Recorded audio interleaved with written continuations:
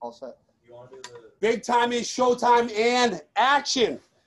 What's up, Kevin Stevens? How are you? Billy boy, what's going on, kid? How are you? Not much. Hey, thanks for coming on my show.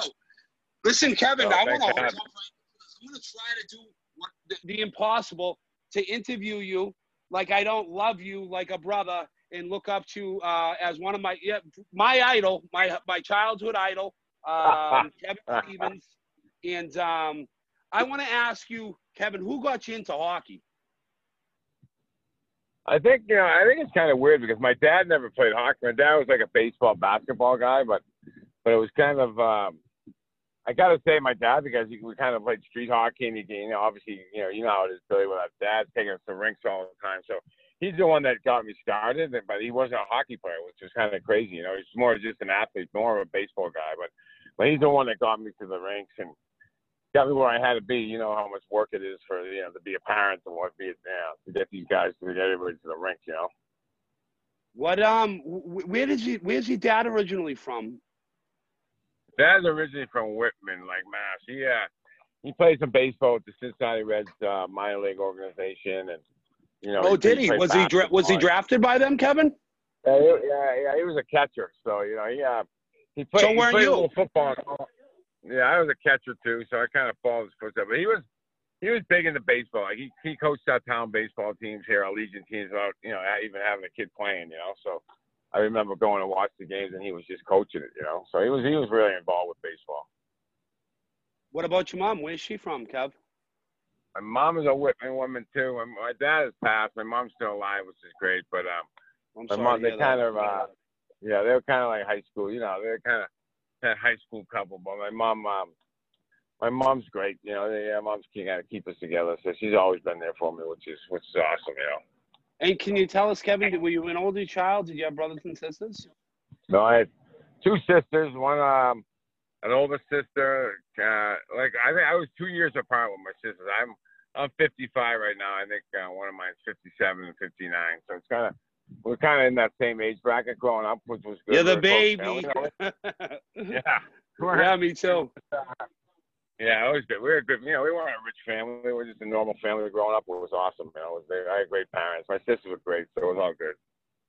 A lot of love in the house, huh? Yeah, it was a good house. There was a lot of it was good. It's old, how the old school houses are, Billy. Things have changed. It is. It's there's still a lot of good. Families are great. Family's great, but back then it's a little different now. Did you get your license right away, Kevin? Yeah, I got it. I got it right away. I think I got it like at 16 and a half. It wasn't back then. It was. I think it was. You're at Silver Lake at the time, obviously. So your parents are from Whitman. How did you end up in Pembroke? Yeah, I don't know how we ended up Pembroke. I think it was just one of those things we kind of fell into it. It was. I don't think we were. We're looking in Pembroke. I think it's just one of those places that's kind of close to Whitman. We kind of fell into. We had a nice house on a dead end street, so it was a good place to grow up. A lot of street hockey and sports down there. Cranberry Bogs, Billy. I lived directly across from the Cranberry Bogs there, so they would flood those all the time, and we'd stay on the bogs over there. So that's how I kind of grew up on the Cranberry Bogs. Now, listen, Kevin, everybody who starts out in hockey and continues to play up into high school, I think a lot of guys, not everybody actually, but a lot of guys have dreams of playing in the NHL. How did you come from Pembroke, which isn't a huge hockey town? You do have a rink over there, but it's not Toronto, Ontario. So how did you make it happen for yourself, Kevin? I'm not really sure, but it was kind of I played all sports. Back then you were able to play all sports. I wasn't really sure I could be a hockey player. I was a decent hockey player growing up, and I could score goals and whatever. When we're real little, we're always good, and then people catch up to us, and you got to kind of take off again. But I think it was, like I said, I played all sports in high school. I really liked baseball, probably as a catcher too, like my dad. I liked baseball a little more than hockey, but I was able to grow up playing hockey, baseball, and I played football in high school. So it was all, I had a taste of everything, and it kind of just fell into, I got that scholarship to go to BC my junior year in high school. And from there, that's kind of when the hockey took off, Who recruited you? Who was that from? Lenny Siglowski? Lenny was in Duxbury. So he was and I was living in Pembroke at Silver Lake, so he was able to see us play a lot, and so I was lucky enough to go. My sister went to BC, so I was kind of entrenched in BC, you know. Did your dad know Lenny? No, I don't think my dad. They didn't know him before. Why'd you pick BC, Kevin? I don't know. It was either going to be yeah, it was going to be BC or BU or, you know, I thought it was, you know, like I said, my sister went there, so I was up there a little bit. They kind of knew the campus, and I just felt comfortable. A lot of guys I know. Back then, it was only my math kids were going to BC. You know, Billy was like, you know, I knew Harlow, Neil Shea, all those guys, Sweeney, Dougie Brown, all those guys ahead of me. You know, I think I got a statistic for you or a trivia question. Who was the first Canadian hockey player, and what position did he play, and what is his name? Yeah, I know. That's at BC. I don't even know that. I was thinking about Greg Taylor, and he was a goalie, and I believe he was in 1992, maybe 3. I don't know. But Greg Taylor, first Canadian. They're desperate for a goalie, wow. I guess. So listen, you're getting to BC. Did you get drafted before or while you were at BC by the Penguins? I got drafted. You know, I got drafted by LA before. I think my freshman year, in between years of high school. You know, going into my freshman year there. So I was kind of in between those years, and I actually played 1 year at BC. I kind of got traded. I didn't really know what was going on. You know, I didn't know, but it wasn't like it is now. You know, Billy. Everybody knows where they're getting drafted. I had no idea where I was getting drafted, you know. How did you find out about it? Kind of found out. The draft, I found out I got picked. I kind of just got a call. I wasn't even following the draft. It wasn't like I was sitting home watching, you know. Who called you? I kind of got a call from someone in LA's organization. I forget who drafted. Someone, maybe one of the scouts or the GM called me and said they had drafted me. It was a 6th-round pick. Then, like I said, then I got traded. Eddie Johnson traded for me. 6th round? You were 108th overall. Is that the 6th round? Yeah, 111th, I think it was. 108, 111, something like that. It's back 108th. I got it right here. I got you pulled up. That's the 6th round there. Yeah, it was back then. It was only 20 teams, right? Or something, 21 teams. Okay, yeah, that makes sense. Yeah. So it was. So who calls you to tell you you're traded? I think, you know, honestly, I don't even know when I got a call I got traded. I wasn't a big trade at the time. It was kind of like Who'd you get traded for? This Anders Hawkinson kid, a Swedish kid from that was playing at Pitt, but then it was kind of like I didn't really know what was even happening, you know.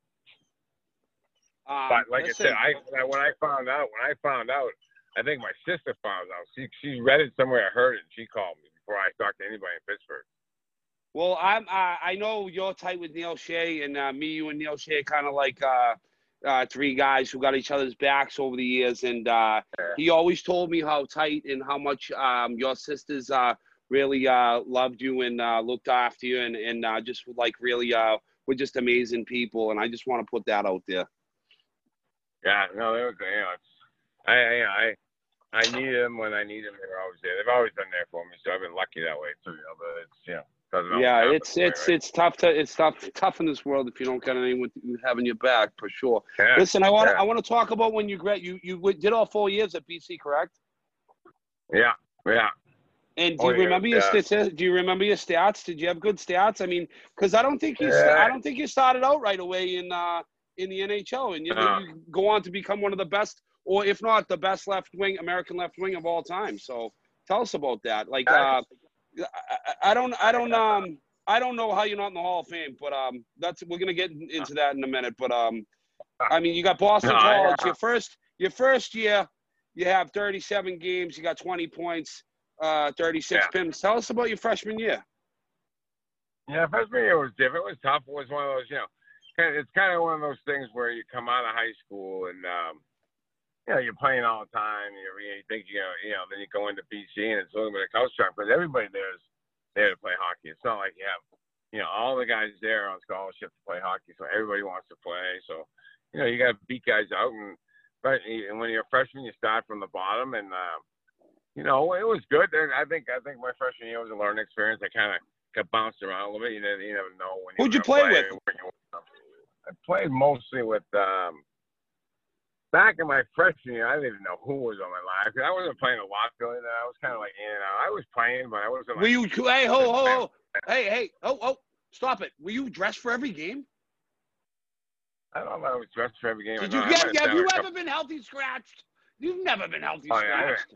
I've been healthy scratched. In college, freshman year, you got 37 games, 20 points. I think that's a hell of a season for a freshman. But you guys are ECAC then, huh? Yeah, it's not bad. It's just, but I definitely know I've been healthy scratched before. I don't know where or when, but I know I have. So listen, it's fucking, isn't that awful? Listen, you're in the ECAC as a freshman too. What can you tell us about that? Like, do you remember being in the ECAC and then Hockey East formed the next year? Yeah, Hockey ECAC, they're kind of the same. I didn't really know. I think the more the Hockey East became, I think the teams out west came in the league. We were kind of joining with those guys out there and playing with like Minnesota and Duluth and all those teams more. We're playing a little bit more out there instead of just the East, around here in the East, you know. So, but it was who made that happen for BC? Saglaski, or the athletic director? Yeah, I don't know who made. I don't know the league. I think Lou Lamoriello was like head of the Hockey East and all that stuff. So I'm not sure how it all happened, but we kind of ventured out and played all the Western teams, started to play, and they started to count for the league games. I don't know how. I forget how they were doing it, but I know they were important games, you know. So it wasn't working for your tournament bid. If you know what I mean, if you're playing all those Western teams, how does that work for the NCAA tournament? Yeah, I don't know exactly how it worked. Was probably, those points count, but the Hockey East points they count. I think maybe it was out of conference and in conference. The Hockey East when we played the Hockey East teams in the East, they kind those points counted. I think. Who's the best player? Who's the best player freshman year that impressed you most? That you said when I go home this summer, I gotta buckle down and get better. Yeah, my freshman year. Yeah, they had good players up there. Like Sweeney was there. He was. They had Dougie Brown. They had a lot of good players. Neil Shea was there. They had Hollow. Dougie Brown, Bobby Sweeney, Neil Shea. Yeah. Who else? Scotty Hollow. He's a sniper. Yeah, he was a really good player. Kenny Hodge. Wasn't Kenny Hodge there? He came in the year after. I mean, he came in a year. Like, he's a year behind me. He was good in college. That's who I played. I played with him mostly, Kenny Hodge and Dougie Brown, most of my 3 years, my last 2 years of college, Yeah, he was a good player for the Bruins for a number of years. I liked his game. He was. Yeah. So let's transition into your first year in Hockey East. You got 40 games. You're stepping it up now. You got 16 more points. You're starting to score more. You got 13 goals with 23 assists for 36 points out of 40 games. You almost got a point a game as a sophomore. Can you tell us about that? And are you starting to get some power play time or some trust with the coach? Yeah. Yeah, I think not really. Yeah. Not really, Tim. Yeah, I know. It was, I don't know. I don't know if I was getting much more time. I was playing more. Probably I was playing with better players. Who were you playing with as a sophomore? Do you remember anyone? Sophomore, I was playing. I think I was with Dougie Brown and Kenny Hodge, and I think Hodgie was a freshman that year. That was when we kind of started to play together, And then, but we had a lot of good players on that team. That team. I used to go. I used to watch every game, bro. My dad used to. So, anyways, my dad. We used to go to a lot of college hockey games. BC, Conti Forum. I actually am. I'm 45. I got 10. You got 10 years on me, you old goat. But I remember going to watch you guys play when you all had Eagle cages at the old Conti Forum or the old McNeil Arena or something, and it had wooden bleachers for seats, right? Yeah, McHugh Forum, right? Yeah, okay. I skated there too, actually, which is pretty crazy. Yeah, that was a good place. How many people did that hold with those wooden bleachers? I think like 3,800 feet. It was an old barn. It was nice though, And what did the new place have? Like, I think the new place, 7,500. I think. Okay, yeah. Now 8,500. So what about your junior year? Junior year, you had 44 points in 42 games, 17 goals, 28 7. Now you're on the map. Like, is it trying to sign you yet? Are they trying to sign you? I think my junior year, that's when I was kind of starting to talk to the Pittsburgh guys. It was I don't know. I wasn't gonna. I know I needed to go back to school. I wasn't ready to go sign. I could score goals and stuff, but I need to really work on my skating. And that kind of helped. My senior year, I had a good year. And then the Olympics after that was a big part of my progress.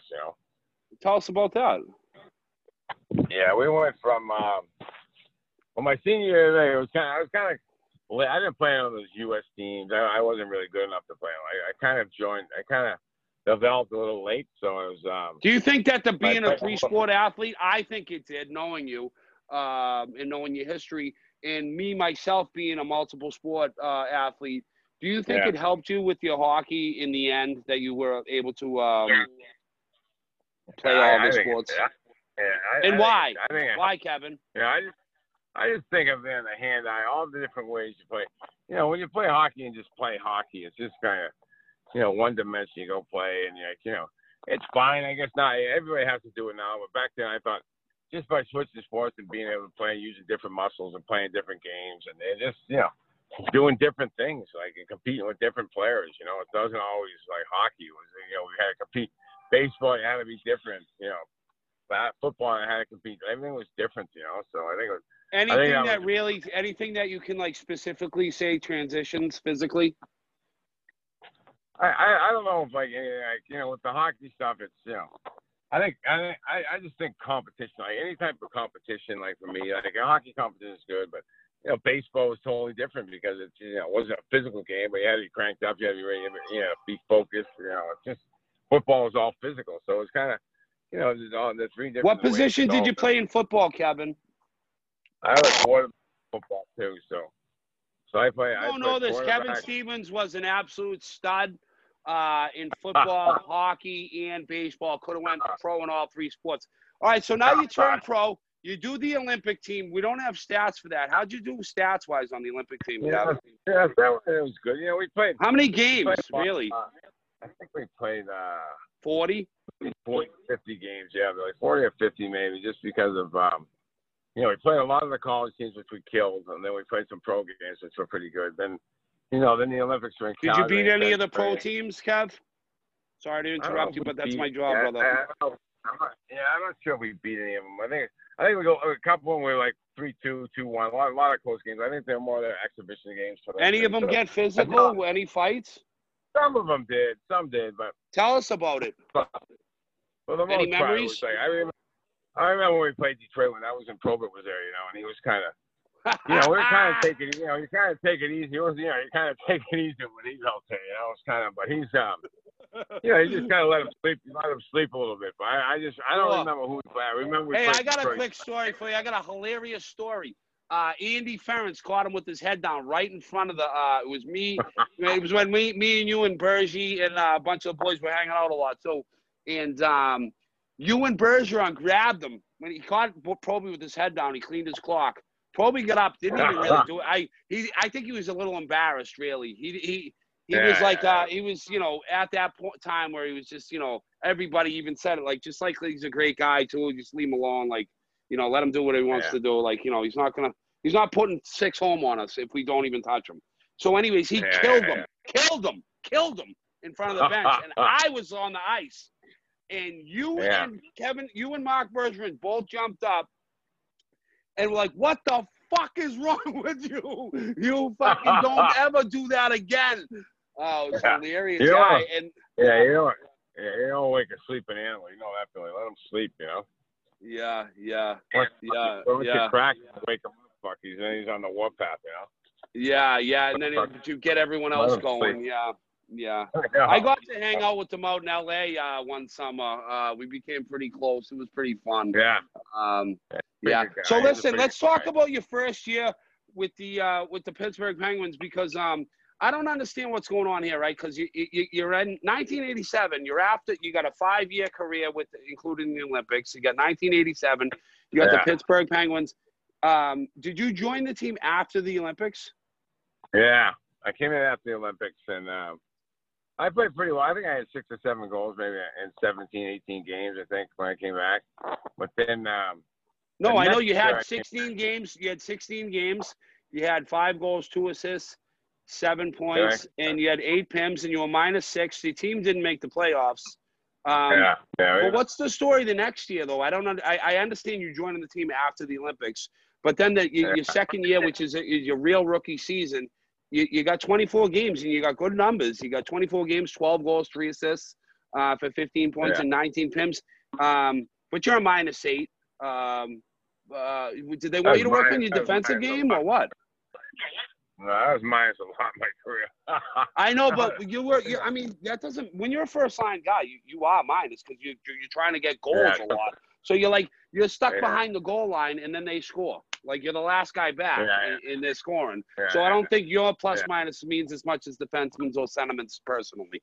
But you got your first full year. Why did you get sent down? Who sent you down? And why did they say they were sending you down? You know what happened was we changed management then. Tony Esposito just became the general manager that year I came in. And Gene Eubank, I think, was the coach. So it was a whole different regime that drafted me and was watching me. It was a whole different thing. I came in, I had a bad camp. I didn't have a good camp. I didn't play that good camp. And then I don't know why. I don't know what it was. I had a bad couple of weeks. That was okay, but I wasn't, Did you train hard or were you partying? Yeah, I might have took it for granted that I was going to be on the team, I don't think good answer. Yeah, being honest. It's a great interview so far. Thank you.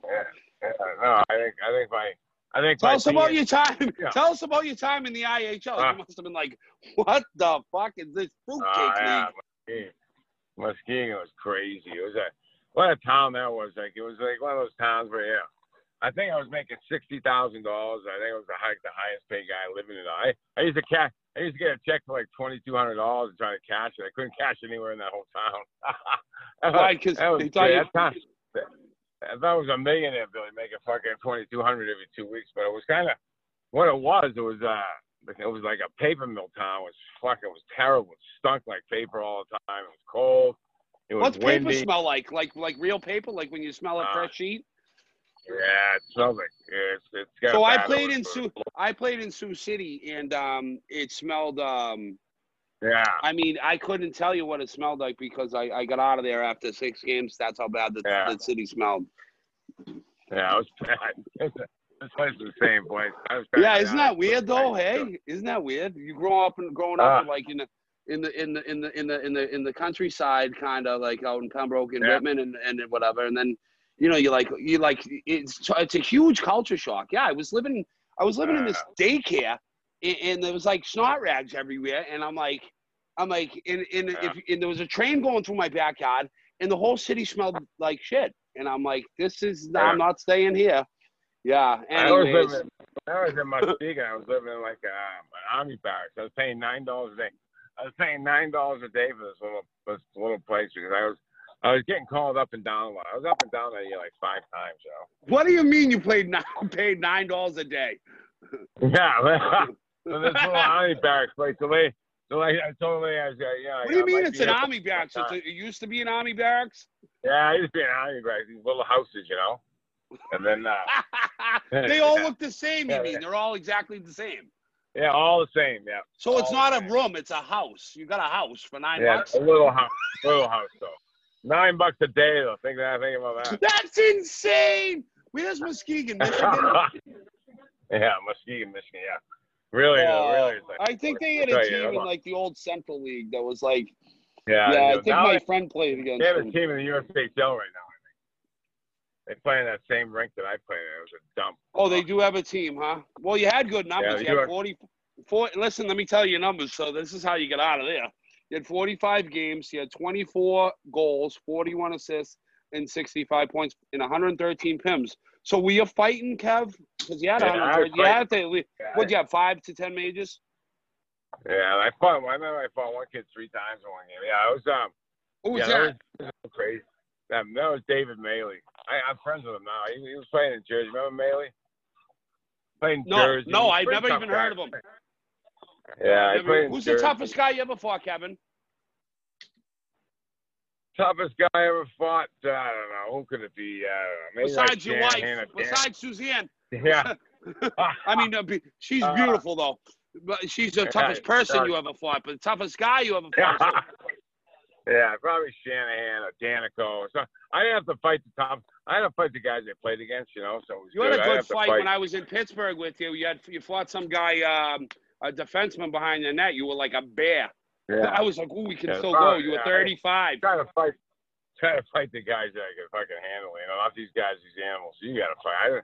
I didn't want to fight those animals. You know. Yeah, well, you could have beat everyone up, dude. You're such a great guy and a great athlete. It's crazy. I don't know how a guy got it all like you, but whatever. Anyways, let's move on to 1989, 1990, your first real full season, no playing around. What changed that you were like a full-time guy? Did Craig Patrick come in? Did Scotty Bowman come in? Yeah. Did you buckle down and stop going out so much, train harder?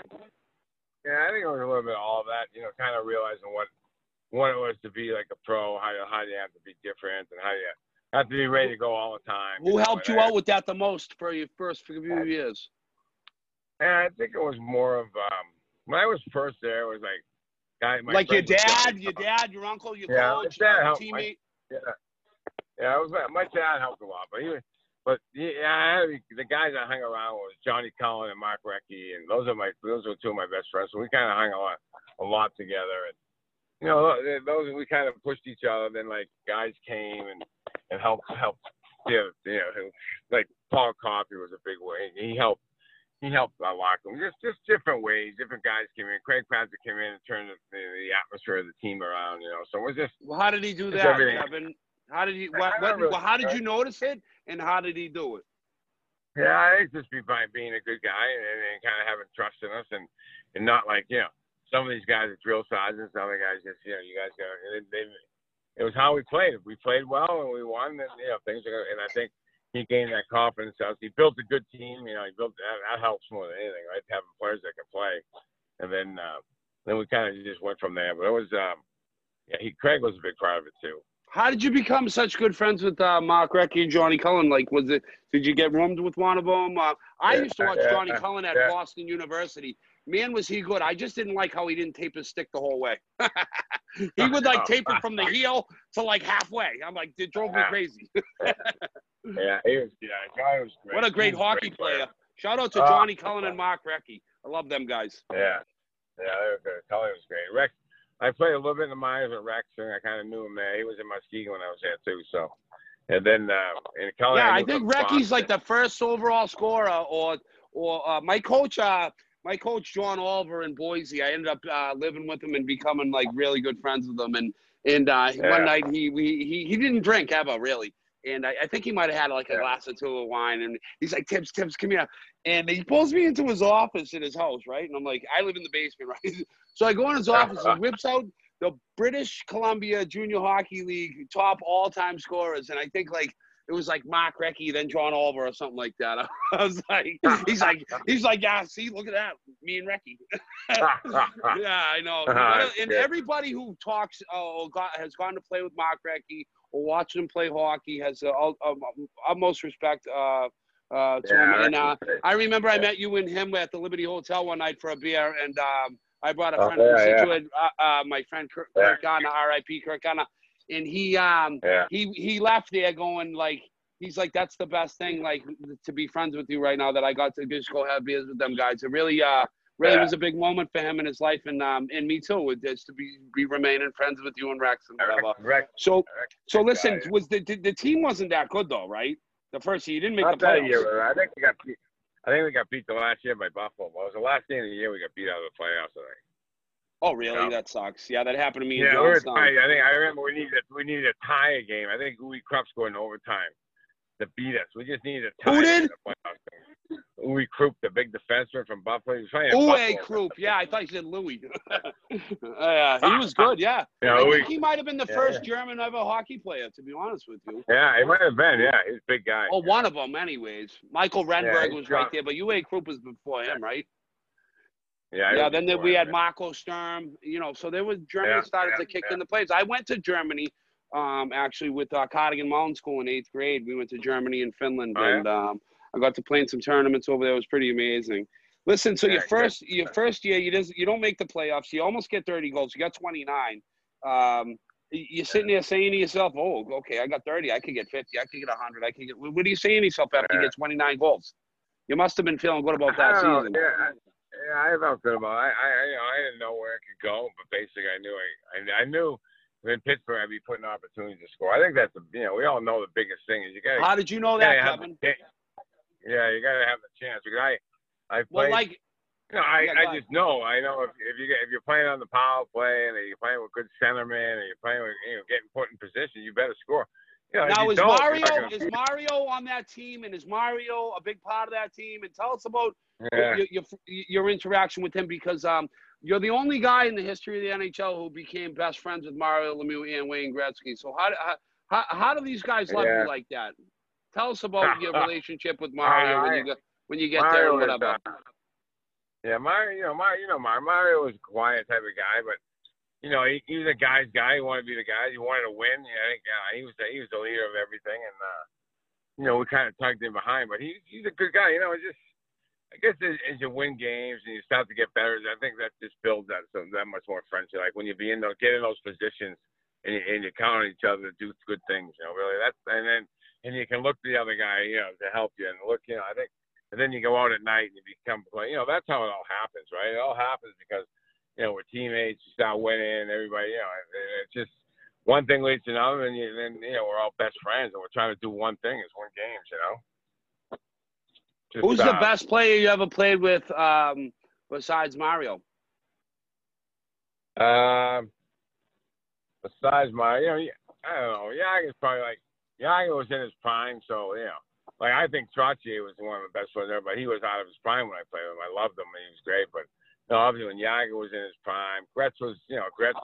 If he's in his prime, he's the best. So it's just a matter of all those, when they're in their prime, when they're not. But the best player Mario was the best player to play with because he was in his age, he was in his prime. Who's the best player of all time? I don't know. I think it's I think. Well, you can sit and say, Bob. I'm going to say forward-wise. I'm talking about forwards or points and stuff like that. It's either Gretz or Mario, but Gretz getting 212 points, and longevity means something too. I think Mario is probably the more talented player, but he couldn't stay healthy, right? Gretz had a long career with a lot of points, and no one's going to come near him. Hold on 1 second, Kevin. What? Yeah. Okay, keep going. Sorry. Hey, who's all right, listen. Anyways, it was not important. Listen, so you got Trottier, you got Mario, you got Gretzky. I think a lot of New York Islander fans will be happy to hear about Brian Trottier, because I think throughout the 80s and throughout how the game has changed a little bit, the first high-flying teams were the New York Islanders. With Mike Bossy. He really transitioned with the slap shots and stuff like that. I mean, the game started to change. The sticks started to get better. The skates started to get better. And that's where you started to see people because, up until then, some of these guys couldn't skate. But by the time you got to the NHL, it was pretty much everybody had the right equipment. There was still wooden sticks, but you could still shoot at 100 miles an hour. Yeah, you could. Yeah, the wooden sticks were fine. The equipment was good though. Everything. What's the hardest you ever shot the puck?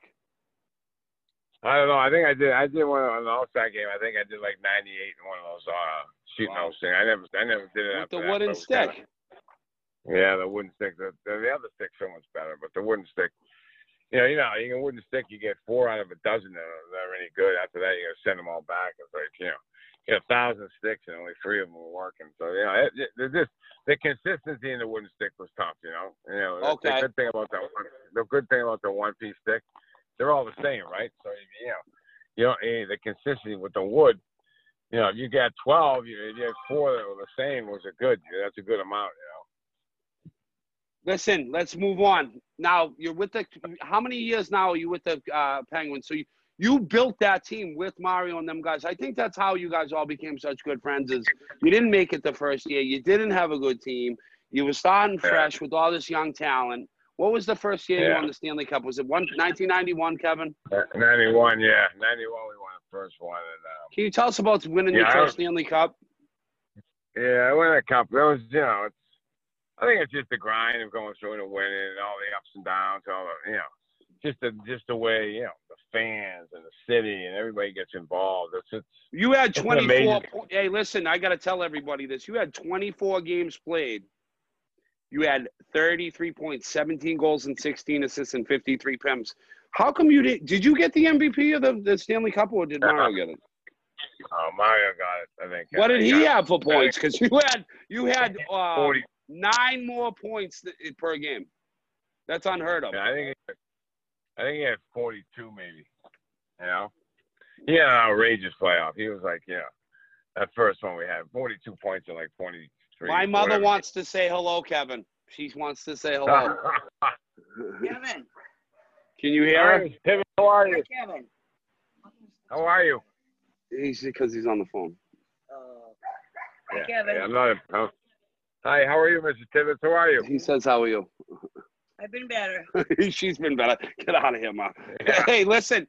Let's talk about going back-to-back Stanley Cups. Hey, Kevin, will you hold on a second? I think. Yeah. So loud. He's on a porch, and all the neighbors have to keep their windows closed. Are you on a porch? He can do just as good a job if he doesn't yell. Tell him that. Yep. Yeah, she's always had a problem with my my noise levels. But listen, tell us about winning 2 Stanley Cups back-to-back. Are you the first team to go back-to-back since the 80s? Since the Oilers? What was that, 84, 85, and then you guys back-to-back? I think we were the first team, 91, 92. But, it was, it's had good players, good teams. It was so much fun. Like I said, it's just knowing that you can win every night, knowing you can win every game, knowing you have players next year that you can count off every game. Everybody, it wasn't just the top players. There was the role players. Everybody felt a part of it, because, you can't win without them, I'll tell you that much. We got to score goals, but it's, those role guys. Well, if you're 6'3", 230 pounds, and you got a knee bend and a stride like you're going to put up what do you have? So listen, I got to tell people this because I don't think a lot of people know this. Your playoff statistics, okay? So after Mario Lemieux, I'm gonna tell people, I know this because I've heard this from Mario himself.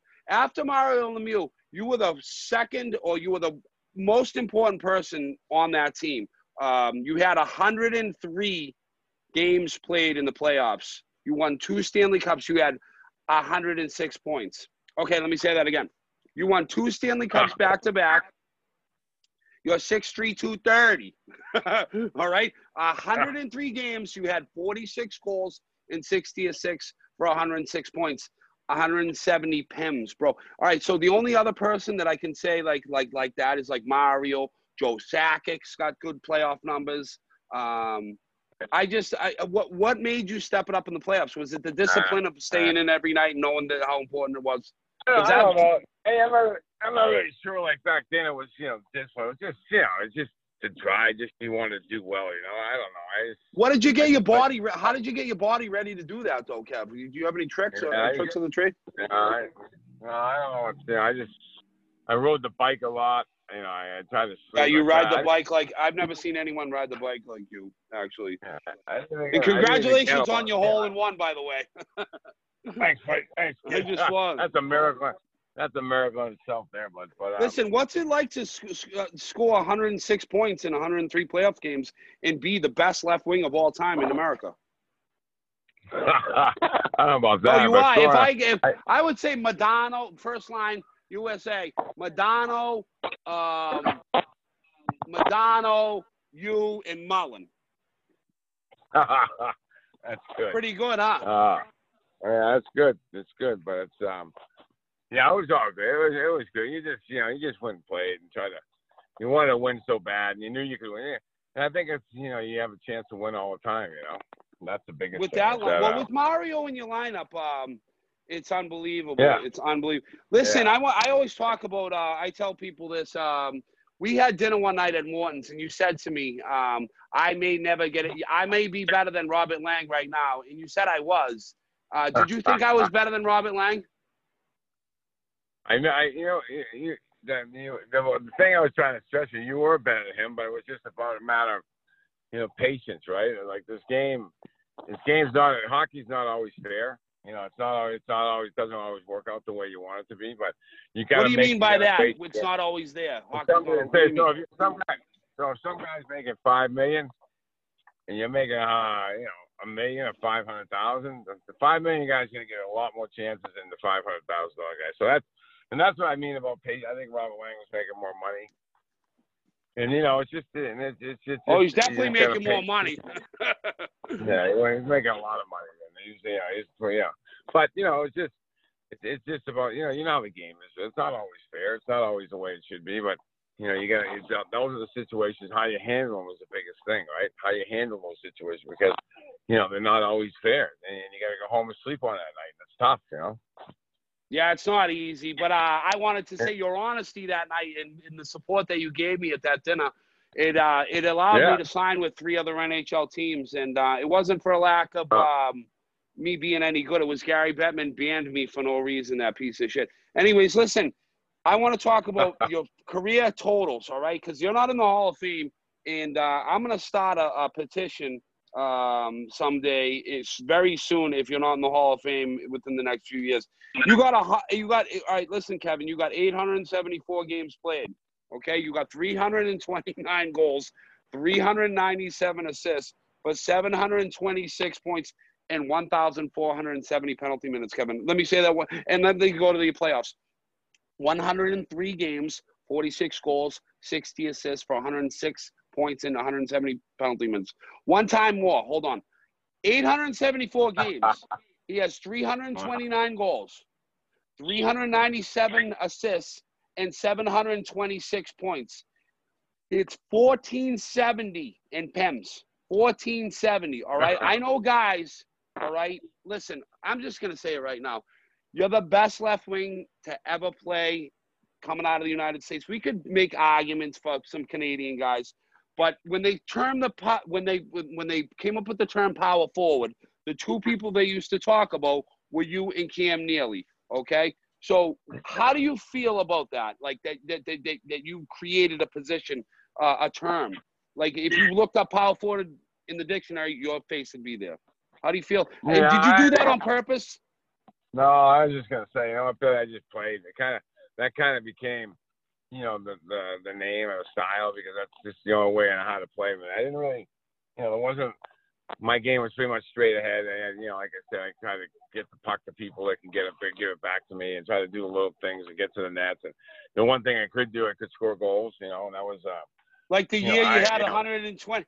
Like the year you played 80 games, and you had in 1991-92, you had 80 games, you had 54 goals, 69 assists for 123 points and 254 penalty minutes.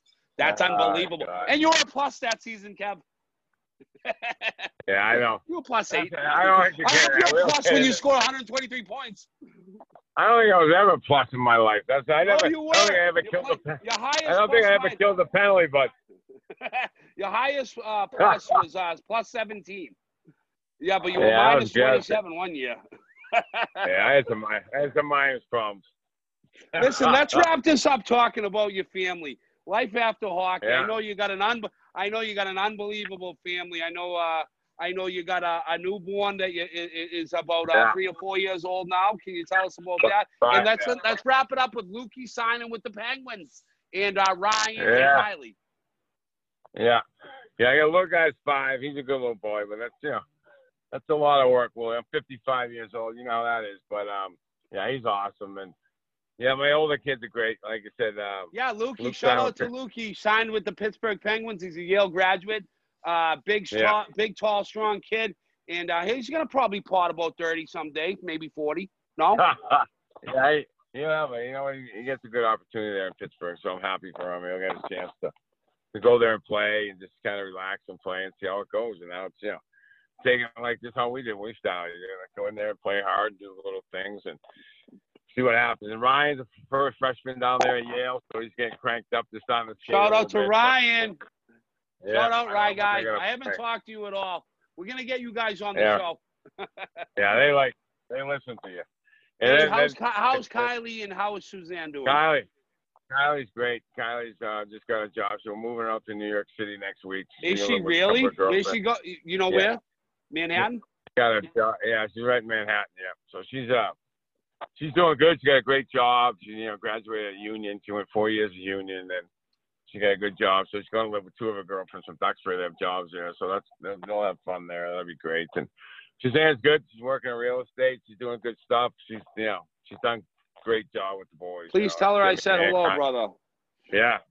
She always talks about it. We had you over there a few times. It's, you were always welcome in our house, Billy. So that's a good thing. Yeah, you were good to me. You really pulled me under your umbrella, and I'll be forever grateful. And I lived my dream by. I want to tell one story, and I'm trying not to cry and be emotional. Then I'm gonna have to hang up because it's gonna kill me to tell this story. I was waiting in the lobby the very first game that I was up there. I was on the road, and I used to go to the rink early. I was the most determined and the most ready to play every single game of my career. And I was sitting in the lobby, and who comes down is on the elevator and sees me sitting there waiting for a yellow cab is Kevin Stevens and Mario Lemieux taking a limo, which is a Lincoln Town car if you're a business guy like these guys. And they had me ride bitch, and it became a thing every single game. That they invited me to ride to the rink with them because they went over to the rink early on the road too. So that was like probably the biggest thrill of my life is to sit between you two big gorillas in the back seat. Kevin, I love you, dude, and thank you for coming on my show. And I think this was one of the best interviews I ever did, and we have so much more to talk about. I'd love to have you back on the show and try to talk a little bit more about the game. Yeah, no problem. I love it. Thanks, Billy. Thanks for having me. I appreciate it, kid. All right, NHL Hall of Famer, Kevin Stevens. There he is. Big time is showtime and action. Willie boy, so we got you on the phone. How you doing today? Will Francis, Anaheim draft picks. I'm doing good. It's a beautiful day in Minnesota, Sunday. All glory and praise to the big man upstairs today on Sunday. Amen to that, brother. Amen to that. And I'm really proud that I kind of have been praising God so much, and it caught on with some of my peeps, and it's really humbling.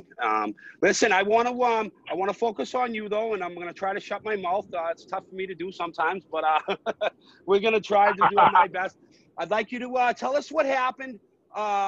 So I think we left off with your diagnosis of cancer. I'm going to give a little bit of background, and then I'd like you to take it from there. Willie Francis is a Minnesota kid. He's a 6'5", 210-pound animal.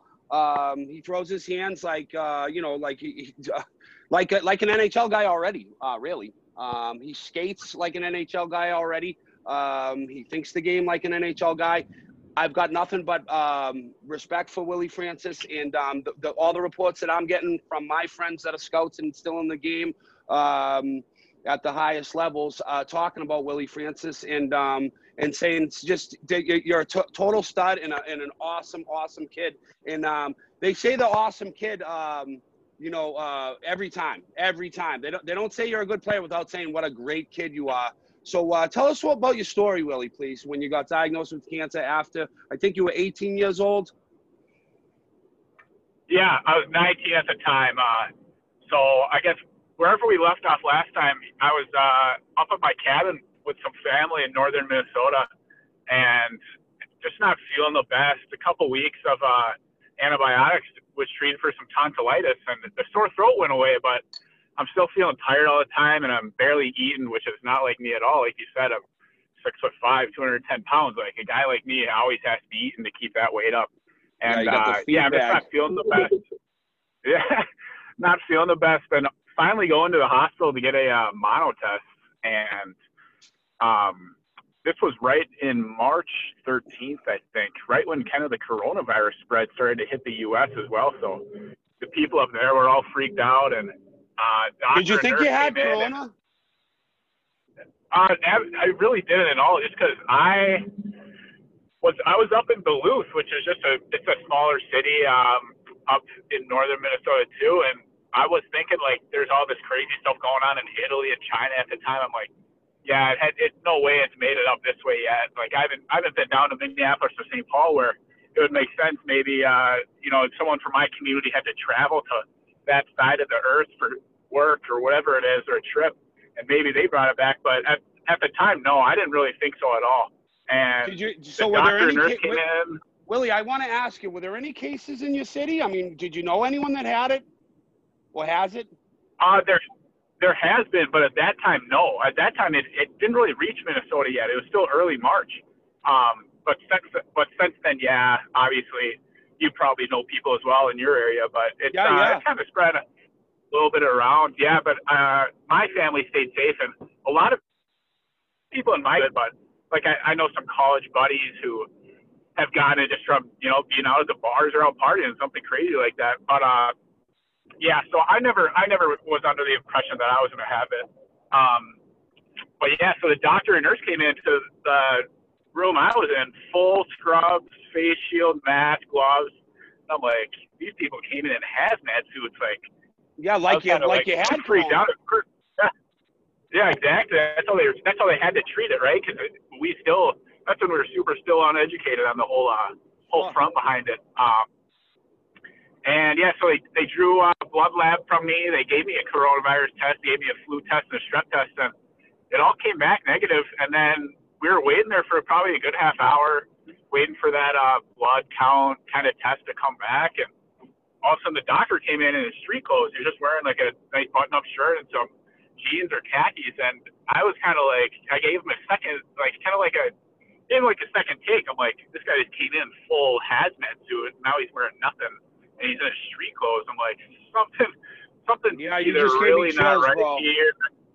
Yeah, I'm like, something's either really not going right here, or hopefully he just tells us exactly what's going on. So then he started kind of rambling. He's like, we gave you these tests, blah blah blah. You're like, get to the fucking point. Yeah, I'm like, look, dude, like, I'm 19 years old. I'm a pretty mentally tough kid. Like, just tell me what's going on here. He's like, oh, well, your white blood cell count's reading at 178,000, like, white blood cells per microliter. I'm like, okay. I'm like, if it's an everyday guy, what does that mean? Like, I'm no doctor. He's like, well, let's just say normal is 10,000. And I'm just kind of sitting there, and I'm just like, still confused. I'm like, yeah. I'm like, what does that mean? Like, do I get the power of 18 people here, or what's going on? And he's like, oh, well, these blood counts like this and the symptoms that you've been feeling, like they all point towards leukemia. And I'm just like, leukemia? I kind of like shake my head a little bit. I'm like, you got to run that test again. I'm like, that can't be me. Like, I'm a 19-year-old kid. I'm healthy. I'm working out every day, and I'm rehabbing a leg at the same time. I'm just like, no. Like, this you don't got the right guy here. He's like, oh, well, we've ran the test twice, actually. I was like, oh, geez. I'm like, oh, wow. So well, once you where get do we go from here? Willie, once you get that news, what are you saying to yourself? Immediately, what I'm sitting there saying to myself is he saying, so I'm thinking, you're thinking in your head, it's terminal. Like, that's the first thing I'd say. Like, am I dying? Yeah, that's kind of what went through my mind, and I'm like, well, okay, well, what does this mean? Like, where do we go from here then? He's like, well, we're going to give you a couple blood transfusions because you're in tough shape right now, and we're going to get you down to one of the bigger hospitals in Minneapolis, down in an ambulance. So I'm just like, geez. And then after, obviously, I had my phone on me and did like quick little research, like on my phone, and I'm just like, well, I'm not gonna die here. Like, we got some time to get down, and I've been feeling this way now for a month. I'm just like grinding it out, like any hockey player probably would. We play through injuries and different stuff like that, and that's kind of that's in our nature. And I've just been grinding this thing out for a month. And from being more of a concerned level, I knew I was in good hands. Being, with how far medicine has come today, and being in an ambulance and going down to a big hospital in Minneapolis, which is connected to the Mayo Clinic, which can be regarded as one of the best hospitals in the world. I really wasn't crazy concerned at that time. I'd say my initial reaction is kind of just shocked, and then kind of where do we go from here? So that's my next question, Willie. That's my next question. Yeah. What do you do? What do you do? What was the next step for you? they threw me in an ambulance, went 4 hours down to Minneapolis, and I was in the ICU for the next week. And within that week, I think I was brought in there at like a Saturday morning at 2 a.m.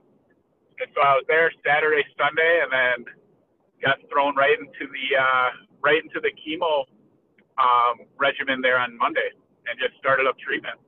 I away. I gotta ask you now, Willie. I gotta ask you now about your parents. I mean, Jesus, what are they? They must be losing it. Yeah, I'd say at first it was definitely very hard and very tough on my mom, especially. And absolutely, because I was with my dad at the time, and so all we can do is call her. And then on top of that, all this coronavirus stuff is hitting too. So now all these hospitals are going into like safety mode. So for that I was in the hospital for the first 7 days, and then went home and then kind of had that common chemotherapy infection. So I was back there again for like another 20.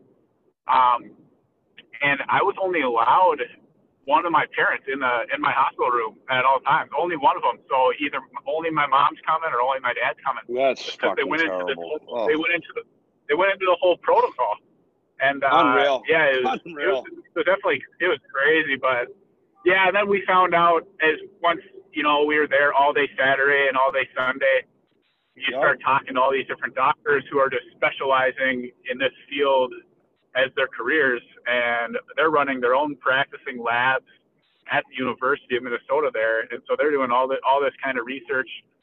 And the more we find out about it, as unlucky as it is to, get cancer, I was diagnosed with one of the highest curing cancers to date right now in the U.S. Okay, so that must have made you feel better then.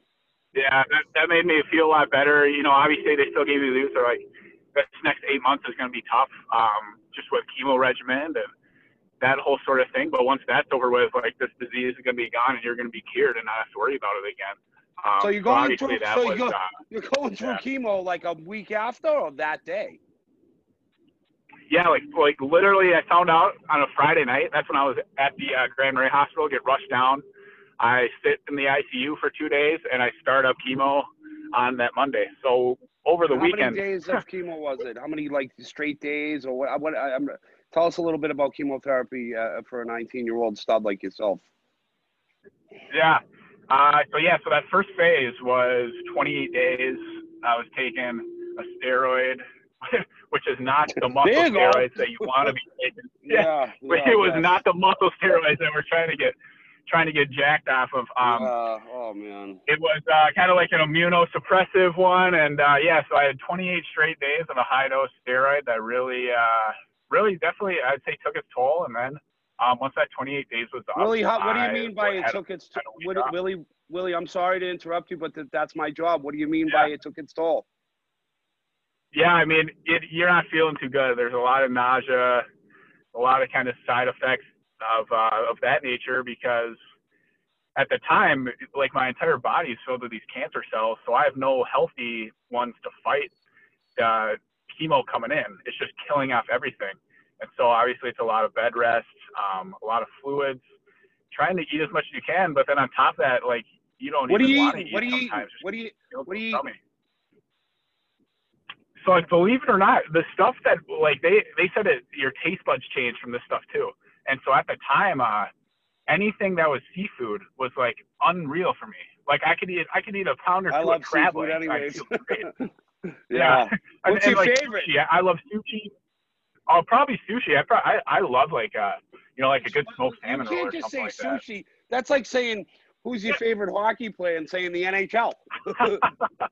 What's your favorite sushi? Probably a spicy smoked salmon roll. Okay. Not the tuna tartare? Bluefin tuna is pretty good too. I like bluefin tuna. It's just a little spendy. It's a little out of my price range. I'm more of a smoked salmon guy. Well, when you get a buzz going, you throw the card down, You'll have plenty of money in a couple of years. Don't worry, kiddo. You're going to be a fucking millionaire soon. That's the goal. So listen. You got 8 months. You're training. It was 8 months ago you were diagnosed, correct? correct? So I was diagnosed in March. So a little, actually we probably are. So if we go back to March, so 1, 2, 3, 4, 5, so six months ago. Yeah, I was diagnosed. And so right now, currently, I guess. When did you start feeling so after better? that first. So when I started to feel better was probably the middle of June is kind of when I'm like feeling like, and they told me that this was going to be right around the time. Yeah, so just a couple months after, this was right around the time where I was going to get my next bone marrow biopsy and hopefully receive, which we did receive, that great news of being in remission and cancer-free on July. Amen to that. 9th. All glory and praise to the big Amen man upstairs for curing Willie Francis of cancer. Absolutely. Yep, absolutely. And so, yeah, I guess I had that 28-day first phase from March to April. I got a week off, was able to build back some strength, and then I went into another 2-month phase, which was still pretty tough, but a lot less intense than what I went through that first month, which was going to be the most intense out of the entire season. Just the intensity of kind of the dosage of the drugs that I was given, the chemo. It was a lot of high dose, like high interval chemo that first month, because they're just wiping out your system. They want to try to get as much as they can out of there. And then the next 2 months. I've actually, since our last interview, Willie, I've been reading up on everything. And I want to tell you, man, you know, the statistics, you know, you want to say it's the most curable and this and that. I mean, I'm saying, I think you beat that cancer. You know, I mean, I want to say it's God, but I think it's Willie's heart, you know, which is God too. Listen, how did you rebound? How did you just say, fuck it, I'm diving back in? Because I know when we were talking the other day, we talk on the phone now, letting the fans know me and Willie are friends, phone friends. We're gonna hook up someday and then get some dinner. But anyways, yeah, we were talking about how you were benching, like you had like a crazy bench, and then it just kept going, and that's what you were saying. So how are you feeling right now? You're strong as a horse, or you're not back to fully what's going on? And tell us about the phone call from Mario. Hey, tell us about the phone call from Mario Lemieux. I can't forget that. I did last time. Yeah, I got a better one too, and so yeah, I would say from like a strength percentage standpoint, I bet you I'm running probably I would say right now probably in the range of 60 to 70% of what are you benching? Would be. What are you benching right now? What can you get? One rep max? I can't lift weights right now, Billy. They won't let you lift anymore, huh? Not right now. Once I'm in my last phase of chemo. It ends on November 2nd, and then that's kind of when they're going to let me. And you're out working. You get out of the truck. I talked to him earlier today. He's like, yeah, I'm just dropping off a machine and doing this and that. I'm like, oh my God, bro, you got to take it easy. Yeah, bro. they're not letting me lift, so I'm doing a lot of like resistance training and kind of just core strength and body weight, which is still you obviously know it. You've done it. That's I think that's more important for hockey later in life as you get older. As you get older, you want to build for everyone out there. How I look at it, you want to build your strength from when you're 13 years old on the weights until you're about 23. Once you hit about 22, 23, you're gonna the heavier you go. I was jumping up from like 500 for like 15 reps, like nothing. Then I'm doing 600 pounds and I'm starting to pull muscles and this and that. You don't want to push it too much if you're a hockey player. You're not a bodybuilder. You're not a power lifter. And you're not you need to focus on that explosion. Yeah, the CrossFit like too is garbage too. So don't do CrossFit. Yeah, that's not gonna help. Get a trainer or call me. Oh, just a lot of like what are you doing? What are you doing?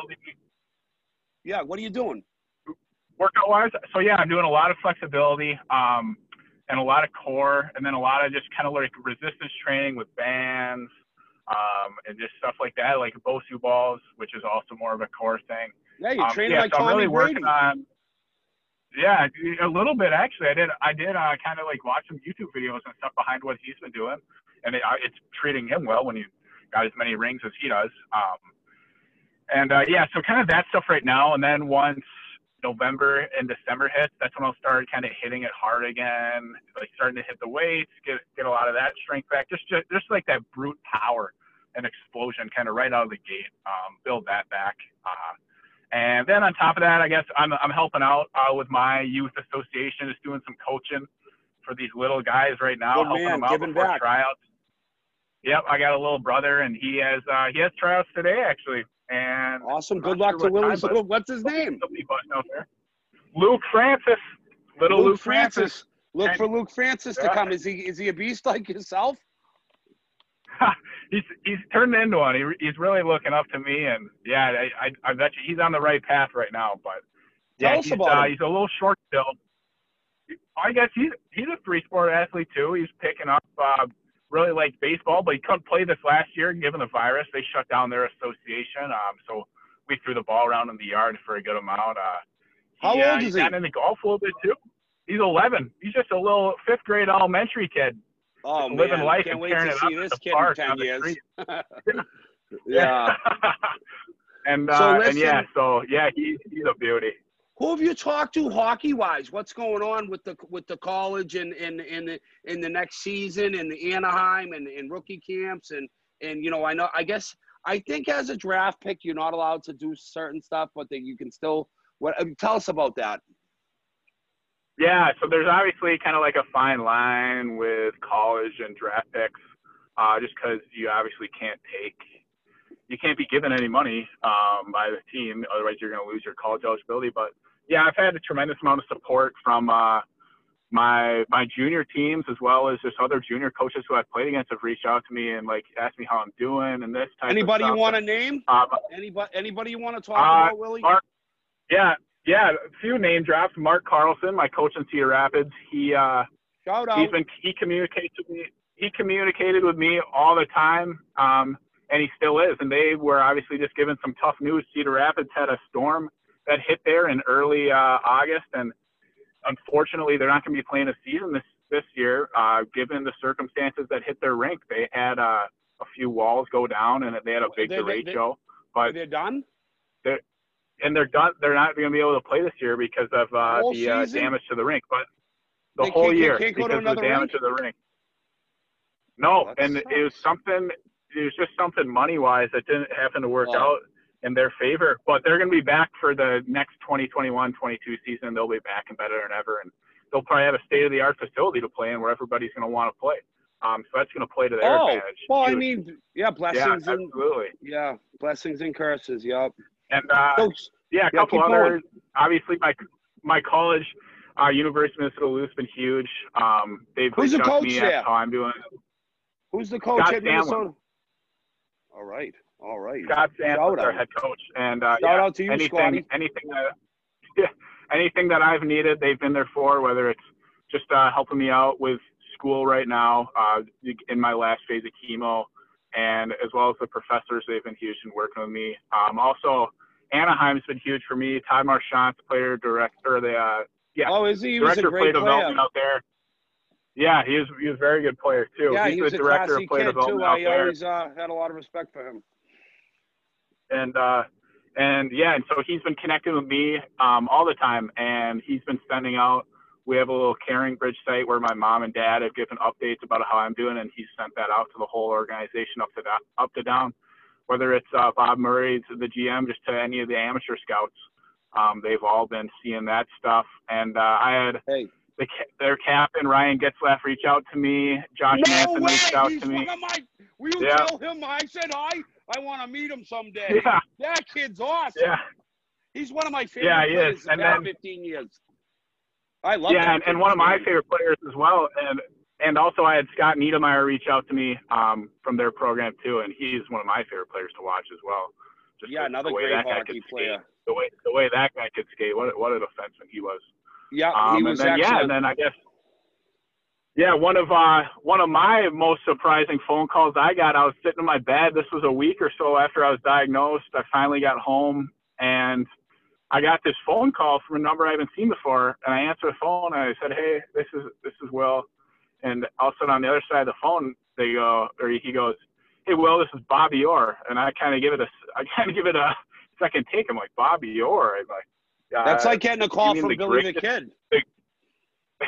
I'm like, you mean the greatest defenseman to ever play in hockey? And he's like, oh, that was a long time ago, but that was tremendous. And he sent my family and I some very nice memorabilia pictures of when they won the Cup versus St. Louis, jumping up in the air for that game-winning goal in overtime. I think that was that 1970, if I recall right, Billy, when Bobby Orr had the flying through the air goal. I want to say it was 1970. Yes, you're good. You're good. I got the picture actually framed. Yeah, I have it framed. He called me on Christmas morning. I was outside playing a football game with my cousins at Christmas morning in Dover, Mass. My cousin David Sears, my Aunt Mary and my Uncle David and David Jr. and Jesse and Valerie and all the rest of my cousins and over at Dover, and my phone rings, and I had a cell phone the size of a beer bottle, and it was like, he goes, Bill Tibbetts in it. I go, yeah, here. He goes, Bob Orr, Merry Christmas. And I was like, holy shit. It was like that one, to date, it was the highlight of my life. I think, signing an NHL contract and scoring on Brodeur, my first goal was right up there too. But meeting you and hearing your story has been very inspirational for me.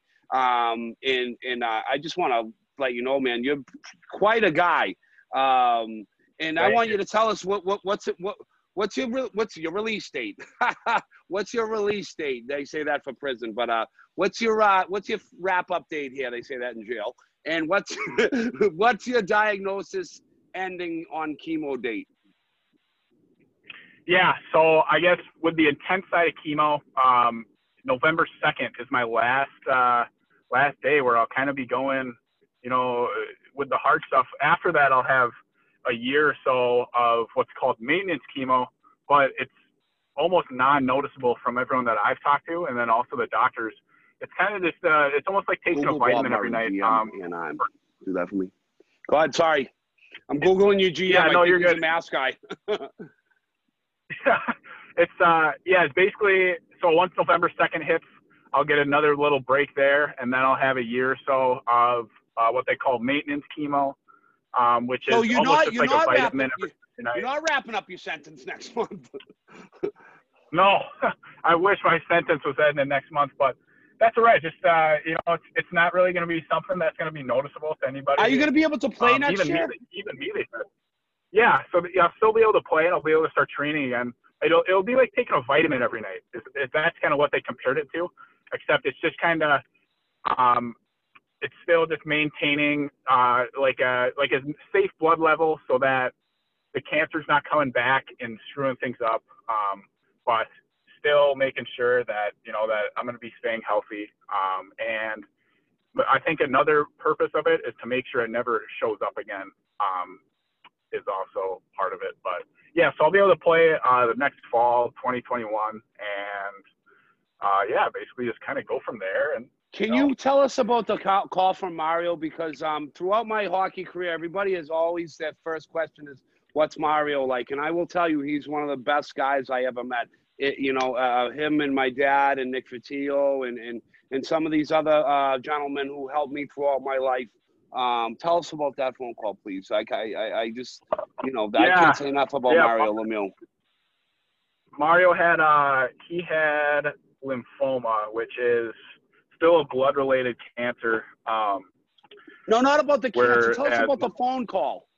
No, I know. That's kind of what he said, is that he called me and he said that, we were kind of talking about that side of things. He was saying, like, how he had a radiation treatment, not a chemotherapy treatment, and that he said, like, he's like, you're going to be okay and you're going to be cured. And then I kind of did some research too, and Mario has a lot of kind of like, he has a cancer research center out in Pittsburgh that is doing a lot of research behind leukemias and lymphomas as well. And so that kind of that side of things is what we kind of talked about. And then I also did the research behind it. And he said, it's going to be tough. He went through a radiation treatment, and then, he just said, like, keep your head up. If you ever need anything, reach out, and kind of. Have you ever reached out to him? Lines of that. You should have reached out to him. Yet. What do you mean? Call him, get some sticks. All right, here we go. One-on-one. Mario Lemieux in his prime. You in your prime. Stanley Cup Finals, Game 7, overtime. There's a one-on-one from the red line back. Do you stop him? Can you stop him? Are you good one-on-one? Yep. Yeah. What are you gonna do? What are you gonna do? How are you gonna stop him? I'm keeping him to the outside, Billy. And then if he shoots the puck from the outside, he's got the whole sheet. It's just a one-on-one. Nobody else on the ice. You're flat-footed. I'm never flat-footed, Billy. I'm always intense and ready to go. Do you stop him? Yes or no? Yep. Poke check. How do you stop him? I'm going the other way. How do you stop him? Poke check. Me and Mario were very close in size, Billy. You have to remember, both are quickly. You listen up, little youngster. You gap up, you match his speed, and you watch his belly button, Willie. Tight gap and put him in the wall. Match his speed. Keep your eyes on his belly button. Nobody can fake their belly button. Listen, Willie, I love you. You're gonna be on this show anytime you want to be. All right? Give me a call anytime. Dude, I fucking love you. You reached out to me. I was like, and one thing I want to say about this show, I said it to my producer Ryan Donnelly today, and Jackie's my other producer. He couldn't make it today. We got 2 producers. Anyways, listen up here, kids. This is a hockey show. This isn't an NHL show. I'm not a hockey snob. I've never been a hockey snob. I think that's why all the boys out there love me. I love you, Willie. And let's catch up through text tonight or tomorrow or on the phone. I hope I did a good job. You love to talk like I do, so I think I interrupted you a couple times. Yeah. I'm sorry. No, you're good, Billy. It's your show. You get to hop in whenever you want. Yeah, I'm just starting out too, buddy, and I'm working at it, and I'm doing my best. And thank you for coming on my show, brother. Absolutely. Thanks for having me. Love you, Billy. I love you too, man. I'll talk to you later. Big time is showtime in action. What's up, kiddo? It's good to see you, Billy. Finally catching up. You're looking dapper as usual. Oh, yeah. Dude, I'm so fat. Hey, you're looking good. You're not fat. Hey, so listen, I'm going to cut right to the chase. Robbie Frid was probably my best friend when I played on the London Knights. Him and a guy named Brian Appel and Roy Gray and Donnie Margetti was a good guy. A bunch of good guys on that team. All good guys, really. Only a couple donkeys. But I just want to ask you, how are you doing? And who got you into hockey, Robbie Frid? Yeah, no, it's good to see you again, Billy. I love you, and just nice seeing your smile again. And hey, I always had that feeling when you stepped on the ice. I knew that we had a player that do you ever get that feeling when you were playing with guys that you just were like, wow, this guy's the real deal? And that's how I felt about you. So I just wanted to let you know that. And you know what? You had a lot of skill, but you showed up and you meant a lot to me the short time that you were here. Yeah, listen, Robbie. Yeah. I want to appreciate. I want to say I appreciate the kind words. But this interview is about you today. Where did you start your hockey, and who got you into hockey, and how old were you, Robbie Frid? Yeah, I was obviously young, being a Canadian, Billy, and starting young. And how old? Unfortunately, I never met my biological father in that too. So I was raised by a single mom. So I played house league a lot growing up, right? Just because of travel and expense and things like that. But yeah, I played a lot of sports too. Baseball was my sport. You're a great baseball player. And you played ball too, and I knew that. And you and I connected in London, and we talked a lot about our ball days. Did you play? I know your positions, but tell the people. Catcher. I was a catcher, but a number 4 hitter too. I could hit bombs and play third base. You had a bomb for a shot too, Robbie. Yeah. So that's how. Shot. Yeah. I couldn't hit the net, but that's okay. Well. So now you're a young kid growing up in Canada. You're playing youth hockey. How old are you when you start to think about I might have a shot to play in the OHL? Because really, the first step. No, I never actually even thought about it, Billy. I was just so embraced in baseball. And then losing my mom to cancer when I was 15, that really disrupted my life, right? It was hard. And I remember being, finally making AAA, I think in Bantam or even minor midget, right? And I was in a tournament in Peterborough when my mom was sick, and I was angry. I was big, I was physical, but I was mad at life too, right? And I just ran over a ton of guys that tournament in Peterborough. And, there were scouts there, as we do know, at the AAA level. And so that's how it kind of started. That's how it started, Billy. They just saw, yeah. Who was the scout? Bob Duro was a scout with London at the time. Can I say one thing? Hold on. Don't move around so much because it's gonna go. It's not. We're gonna have trouble speaking just for the rest of the interview. Try to stay still if you can. Listen. Yeah, it's hard for me. Yeah. No, don't worry about it. You're fine. Listen. So tell us. You're 15 years old. You're at a AAA tournament. You're running around like a maniac. Did you get into a scrap? No, you knew those days, right? It was just they had the cages on. Yeah, I might have just got into a little one, but at the end of the day, you know that. Yeah, you can fucking grab the cage, twist it. Some of them are bolted on tight, but you know that. It's I didn't fight until my first year in London. I came to camp. You're coming into the OHL. You're a young kid. You're a big kid. You're angry. You're a heavyweight, and you're fighting all these maniacs. I saw you fight Eric Carnes.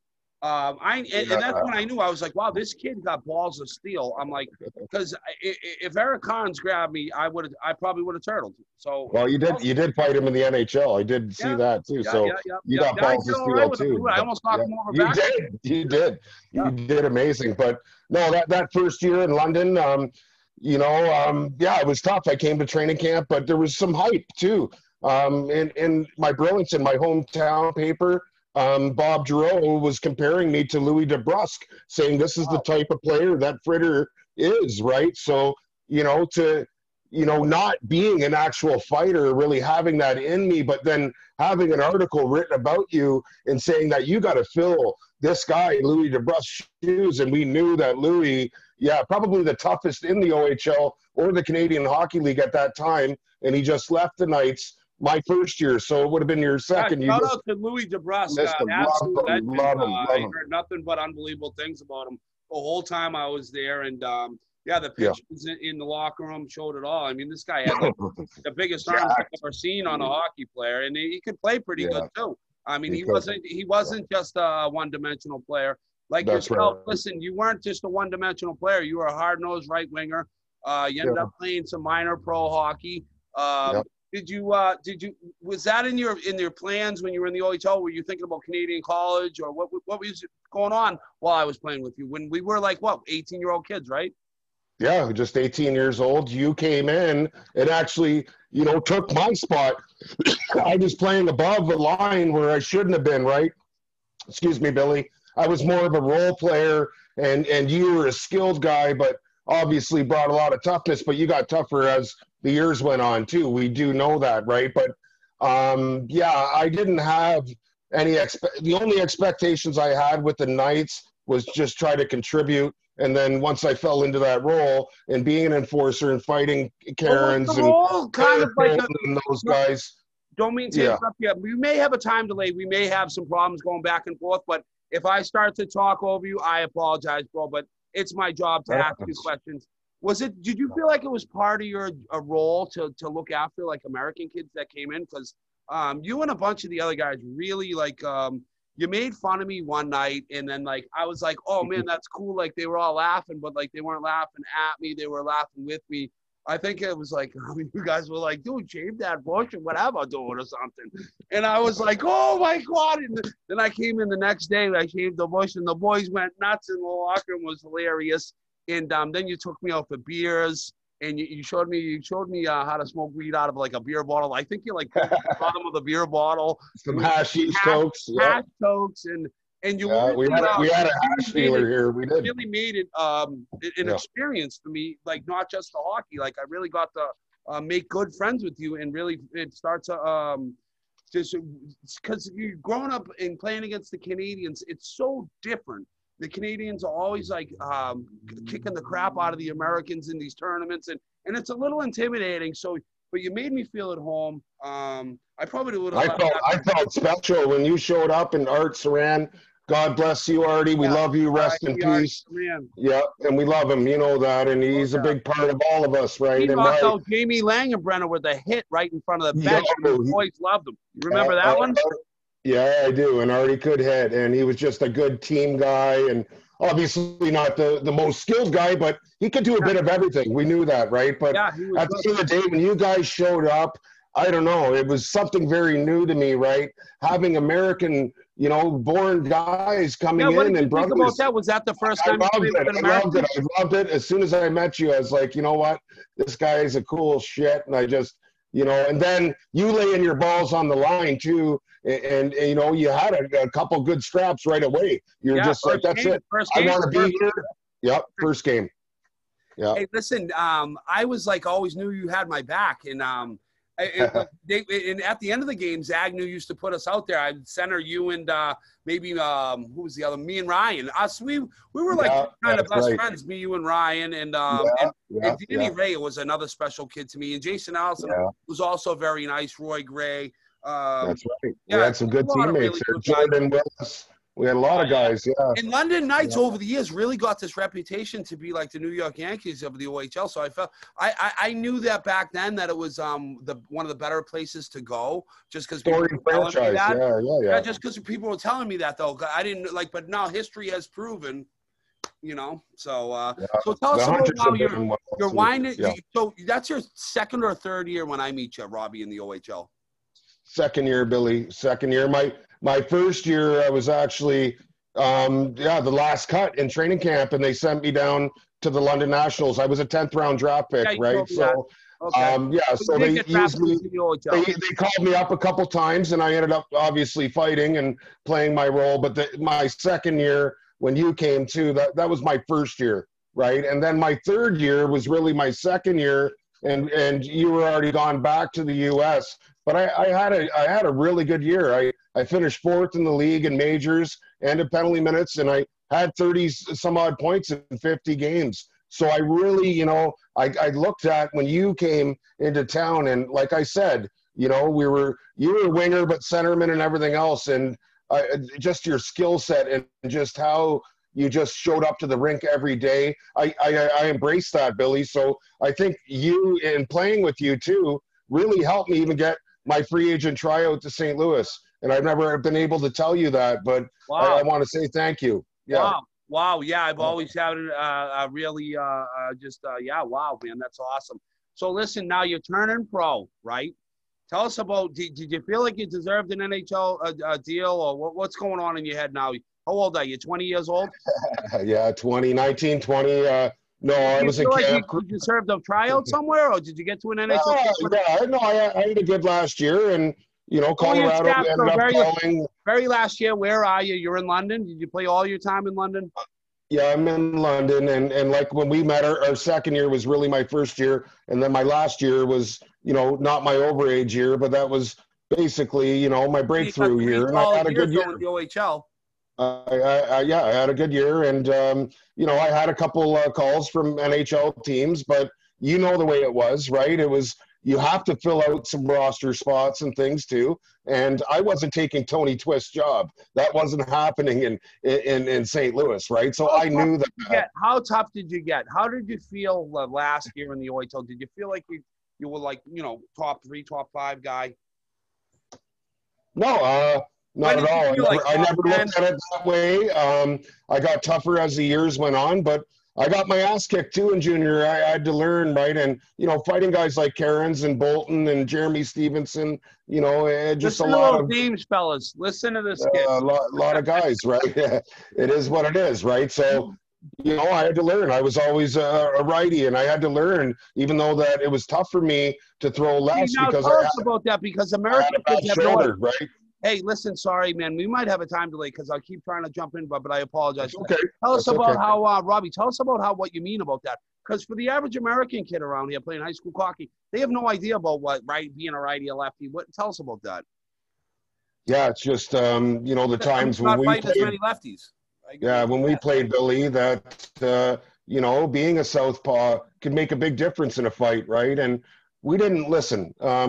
I deal with a lot of shit right now, right? I was diagnosed with Parkinson's disease at 38, dystonia, another neuromuscular disease. It's very hard for me to sit here and talk even, right? Oh, I know. I know, but at the end of the day, I'm telling these kids that, you know, there's going to be fighting in hockey, right? We know that happens. I'm against it in junior now with what I've been through in that. And I just think that with the developing brain and the way that we know with science and the lack of support that we have from the leagues surrounding us, right? That, you know, fighting isn't good, right? At the junior level. But if it's going to happen, yeah, you have to know, how to throw both hands, because if you don't, then yeah, you're going to be in a lot of trouble. And I suffered a lot of trauma early on because I wasn't aware of it, right? So, and you know that. You know that. Over the years, Freddie, did you just start to practice with your left? Because I, to be honest with you, the older I got, just when I'd be driving in the car, I'd just be going like this with my left hand just to start to train it. Yeah, and because, just get it out there. You're right. Because I was a boxer growing up, like I boxed a lot, but you're always in the right-handed stance. So you're never throwing straight lefts. You're throwing left jabs, left hooks, left uppercuts. So anyways, listen, Robbie, you're now, 20 years old? You're turning pro. Who's the first pro team you signed with, bud? Yeah, so interesting. No, sorry, Billy. The first pro team, I actually, St. Louis ended up sending me down to the minors. They were talking about an East Coast League, American League contract, but I had our school money. And that was one of the first years that, you know, the OHL had our school package. So I had all that money sitting there. So I ended up getting a call from Dave Gilmore, you know, one of our captains there in London, Davey Gilmore. Yeah, what a great player he was. And he was a great guy. Shout out to Davey. Yeah, so I ended up going to school with him. Hey, I can't believe he didn't play in the NHL after how he was tearing up the and then he tore up I think he's like the all-time leading scorer in college or something, no? So I played with him out in New Brunswick for a couple of years, and then I ended up signing with the Islanders, St. Thomas University. That's right. In New Brunswick, St. Thomas. We had a lot of OHL players, Quebec Major Junior League players. He knocked out someone with a hit that year too. Did he? Yeah, he knocked out one of the first games I got there. He knocked out someone with a hit. I saw two guys getting off. I think I was only really? Yeah, yep. I remember because I was like, holy. I kind of recall it. He was like, as a junior player, like Allison needed him to be Jason Allison. Yeah, they were a good combo together. And then you getting on that line was even sicker because you ended up bringing some physical presence too, and just a lot. But Billy, we don't have to go there. I know how good you are. So you're turning pro. So did St. Louis invite you to camp? Yeah, no. Jack Evans was their head scout and was based in London. So he watched me and all of us my final year there, right? And he called me and he said, "Fritter, I want you to come to camp." And I was like, "Wow!" I get, after being cut my first year, demoted, right? With the Knights, and then, getting back, I was pretty proud of myself and thinking, I did a good job. Yeah. And so, but I knew that I was going into camp not to make the team, but I went in there and I played very hard. And are you looking to make the American Hockey League club at this point? Do you have enough confidence with the biscuit and how you can skate and move around and how you play the game? I did, Billy, but I also, had my grandfather, who was very educated at the time too, telling me not to piss away my school package. And so that really, and I was on the phone with him a lot. And so, that's why I didn't turn pro. I ended up going to college for 2 years and then you left. Yeah, 2 years. I was going to go graduate my third year, just a BA in economics and religious studies. Father Fred. I could have been Father Fred. Great minister.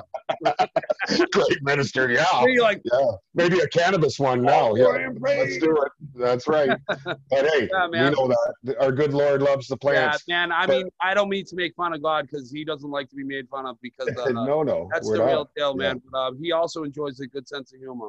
That's right.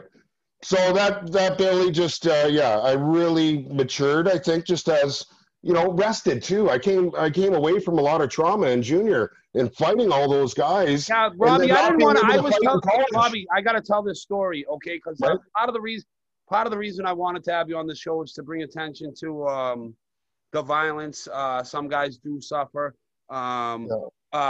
When I fought Carnes, I remember the beating he gave you, and I say that because the whole rink was going, "Oh, you were overmatched." Sure, of course it was ugly.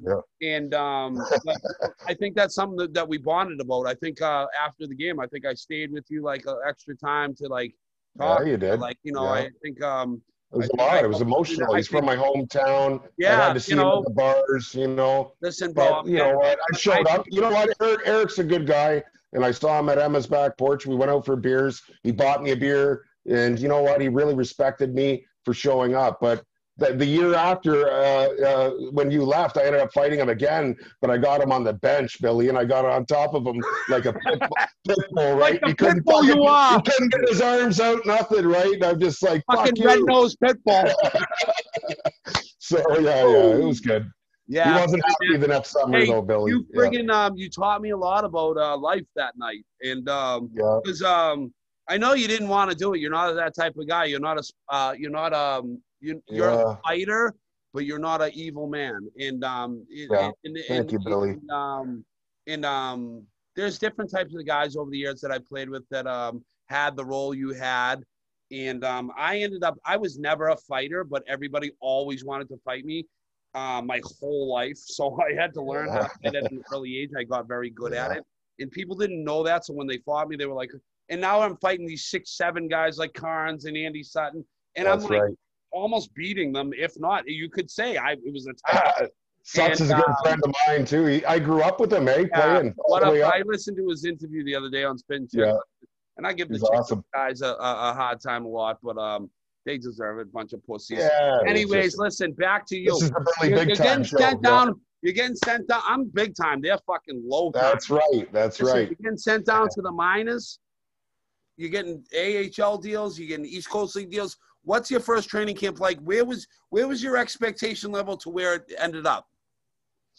Yeah, so after I left school, it was just, I just wanted to go play pro hockey, and I knew I was starting at the East Coast League level. And I accepted that, embraced it. I knew that it was still good hockey, and there was a lot of tough guys there in that league, right?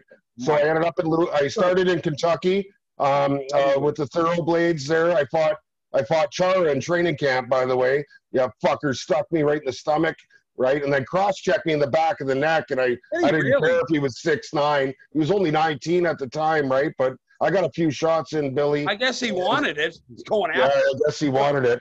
So, anyways, I ended up getting sent. How'd you do? I had a good camp. I had a great camp. How'd you do with Chara? Did you handle him? Did you get?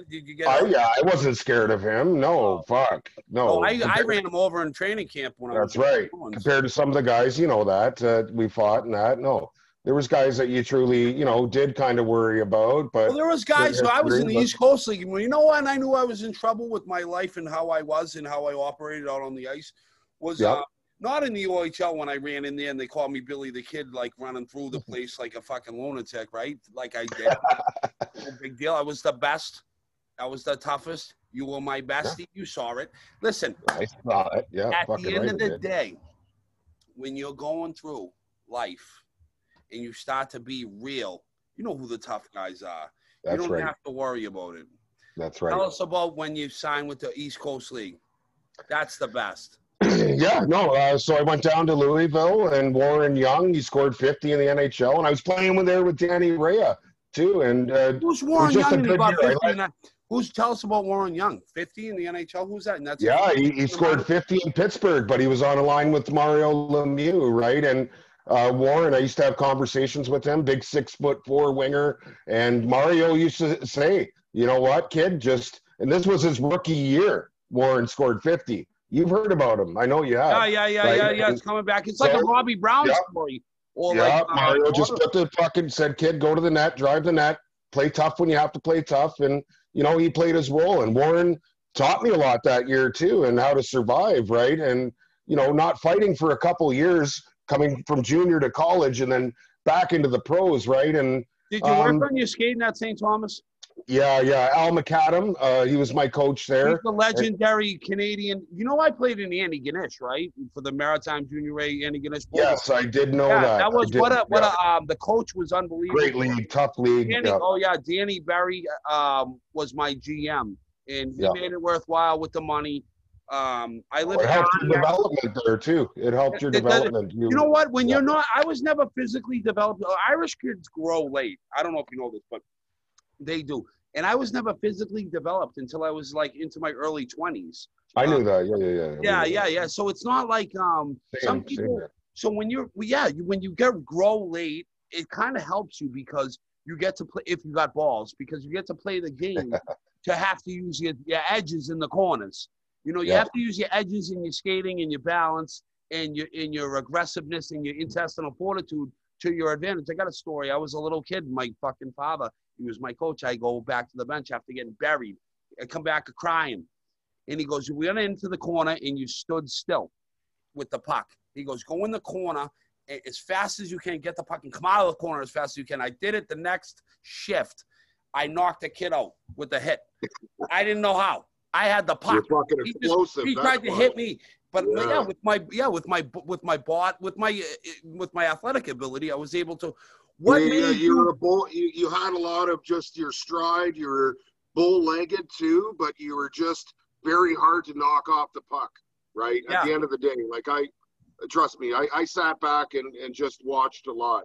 Right, I thought about getting into scouting at some point, but your skating ability was just, it was above a lot that I seen throughout my entire career.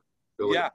Yeah. So listen. So talk about when you're turning pro now. Are you fighting? You got 2 years off into college. Are you fighting as a pro, or do you want to fight? Do you miss it?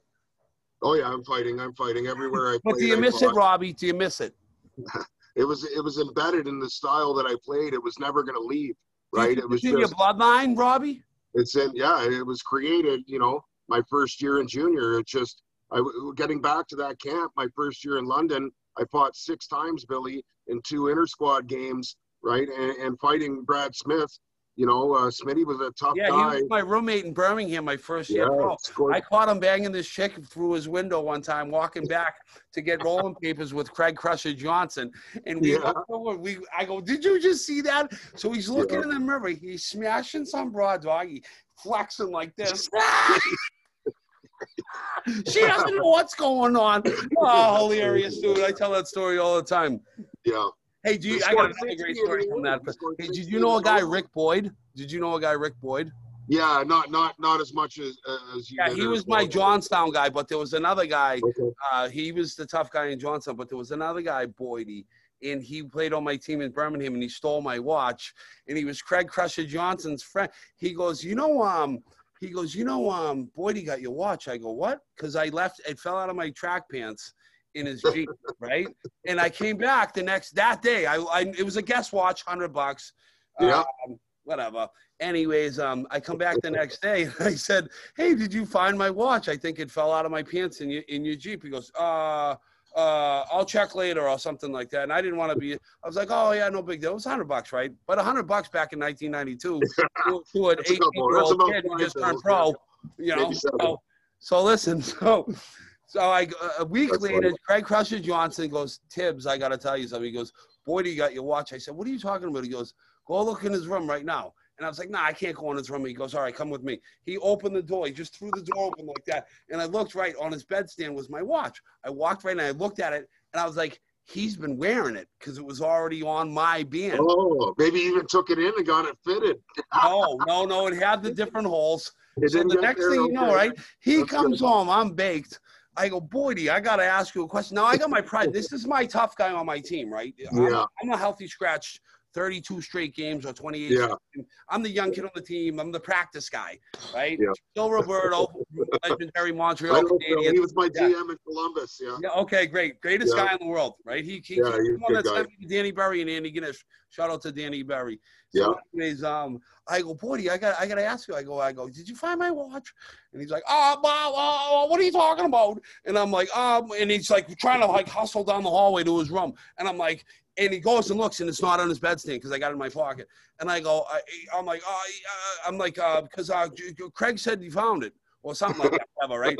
And he goes, oh, yeah, well, he goes, it was here. Or I go, oh, maybe it's there behind that dresser. And he leans behind the dresser to look. I didn't even wait for him to turn around. I just blasted him behind the ear. Knock him out. Yeah. And then when he come to, he wanted to fight. I'm like, you didn't really want to fight when you were asleep. And Craig's like, no, you guys can, fight somewhere else. Like I was like, all right, let's fight. And like we would have trashed that apart, whatever.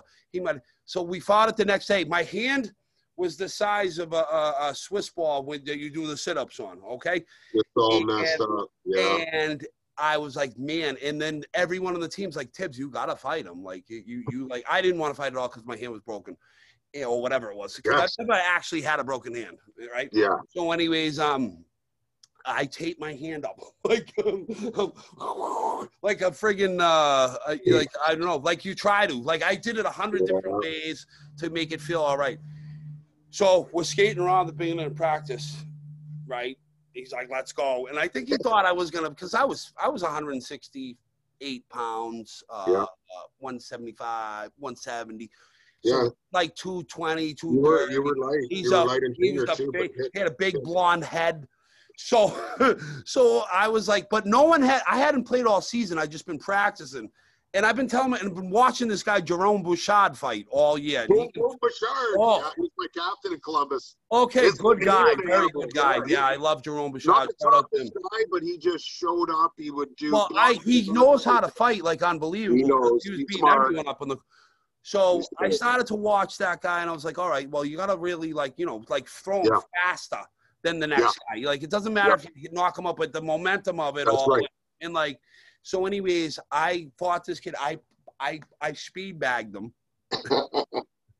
I come in the next day. Coach finds out about it. He goes, we got to go, I got a spot in Andy Ganesh for you. I'm like, all right. Really? I'm like, I get it. I probably shouldn't have blasted him in his apartment, but whatever. And then you go up to the NHL after all is said and done, right? Where's that after? Yeah, well, it was a long road. That's before, isn't it, Billy?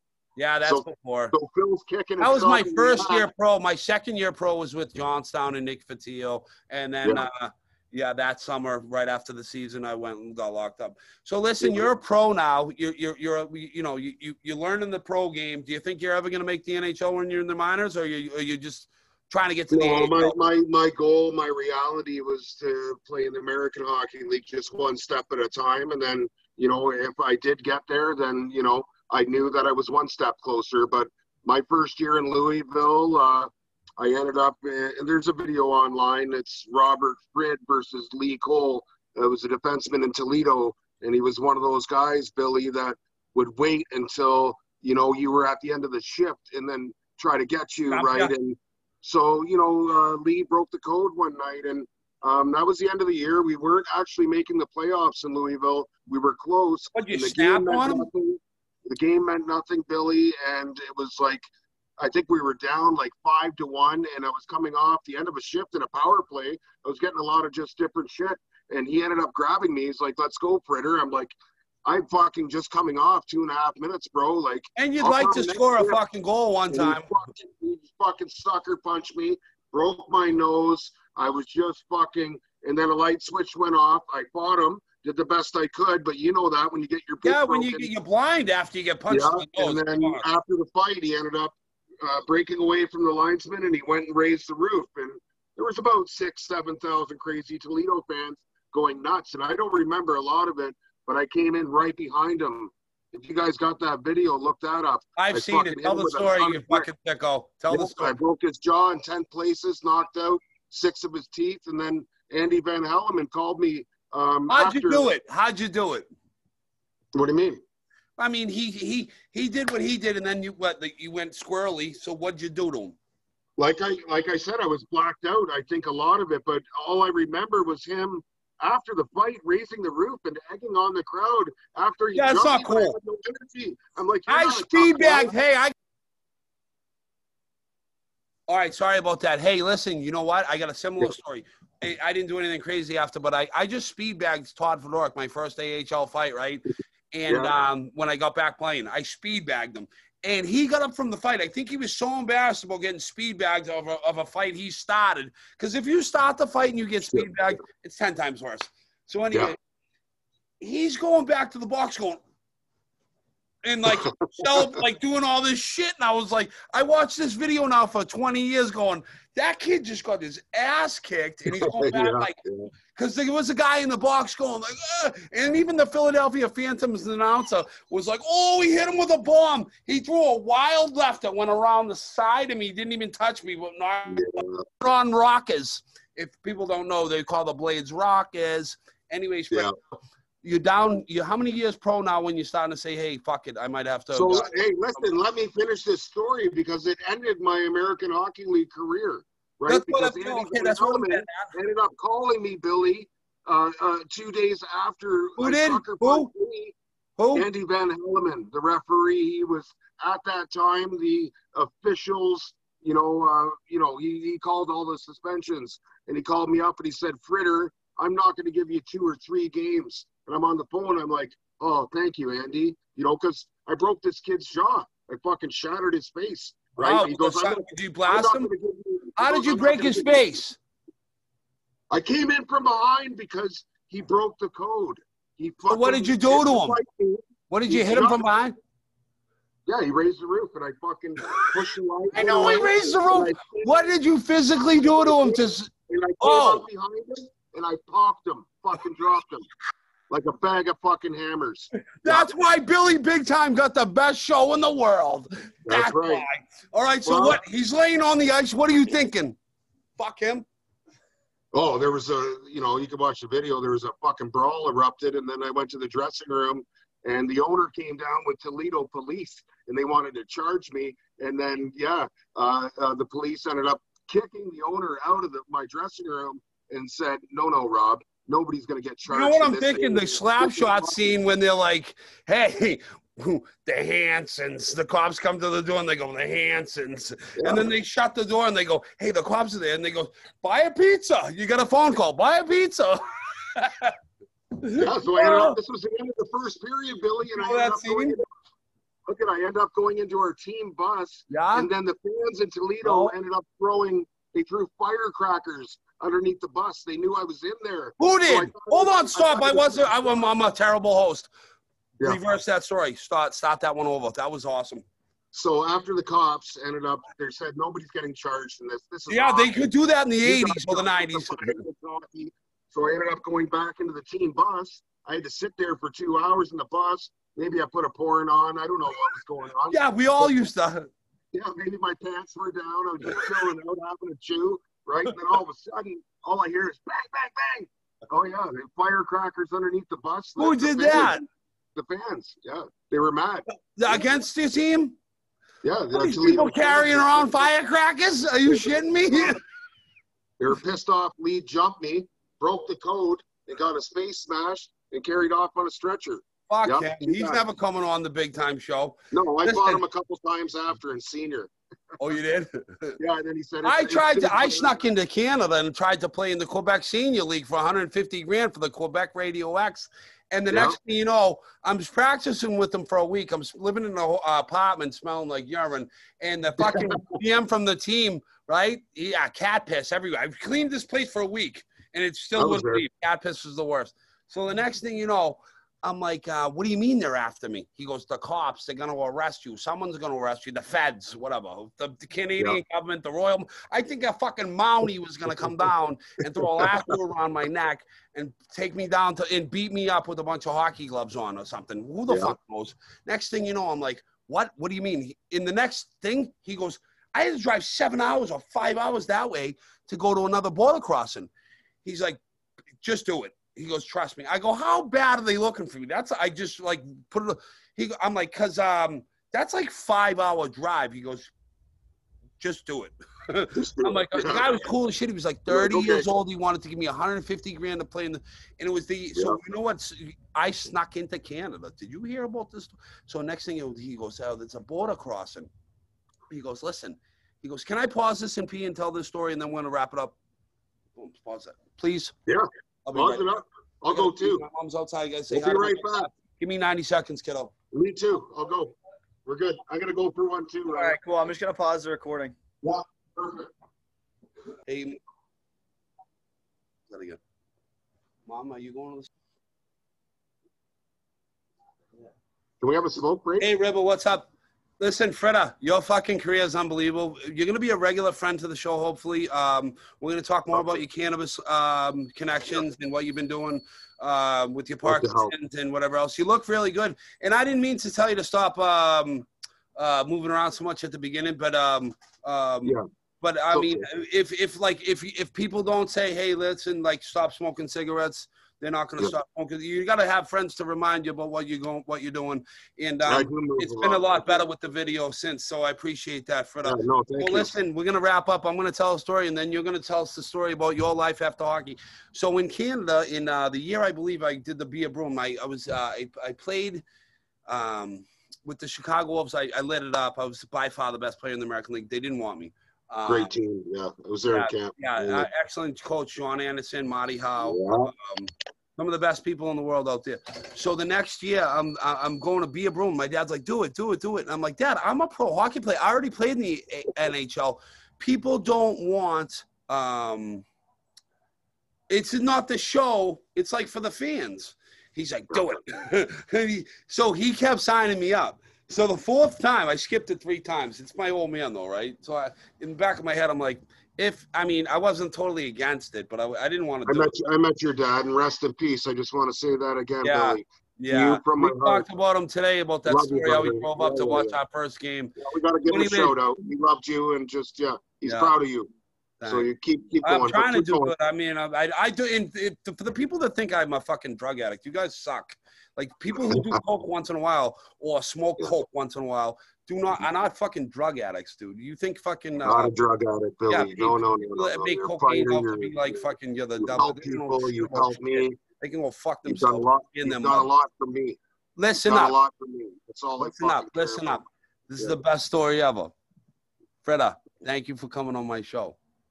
Thank you for having me. Yeah, I was pumped all day. Yeah, man. Yeah. We loved each other.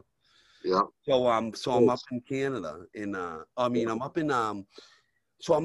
the Be a Broom. They caught me. I'm like, what the fuck am I getting? So this guy calls me out of the blue, $150,000 tax free. If I I go, buddy, I can't get into Canada. He goes, yeah, you can. He goes, if you sneak in, they can't throw you out. I'm like, what? I'm like, that's awesome. I'm like, $150,000 for 4 months of hockey, right? It was the year after the strike, so 2005. Quebec Studio Radio X is the name of the team. Yeah, I get there. So I get to the border. He tells me, oh, this border, and I couldn't find it. But then I was like, oh, this got to be it because this is such a small road. I go up there. They go, no, Billy, we know who you are. It's a single lane road going into Canada. I thought it was all the highways, right? I know where that border is. A single lane, like regular side road going into Canada. And he's like, and I got to the wrong spot. There was no Google, nothing, right? No maps to sneak into Canada. Nothing. He goes, no. Well, I talked to some locals. I spent the night in the motel. The next day, I drove around like 30 miles an hour, the whole place. I mapped it all out. I had a game plan. I can see you. There were cell phones out, by the way, at the time. Because when I snuck, so I went to this. He goes, Billy, this place closes at night. I said, what? What? Little rum. Look, Tibbetts rum. Bumski. Oh, I love it. Love the label. Nice. I only got the Bumski. Yeah, fuck Pink Whitney. Bumski. So anyways, at the end of the day, we got I'm doing recon. Now, I'm sneaking into another fucking country. Kid, I'm sneaking into another country. And I'm fucking doing it. Being in London and just out, $150,000. I don't have any money, bro. I'm driving around an X5 wanting to go get like you're going to a bank. Fucking Burger King, kid. You're going to a bank and you're picking up sacks of money. You're like, I'm going. For 4 months of like, people are like, oh, it's so crazy up there. I'm like, not crazier than me, bro. So anyway, I go, I get to the border. They go, Billy, we know who you are. I spend the night in the hotel. The next day, I find it. And I look, and I can't drive up there and go, is this the border that closes at 10:30 at night? So it's like across a farm field or something, right? I'm in Maine, Vermont. Oh, who the fuck knows me? I'm sneaking into Canada. So next thing you know, right, I got this guy coaching me through it on my cell phone. He's like, no, take a right, left, right. He's like a CIA spy sneaking me in.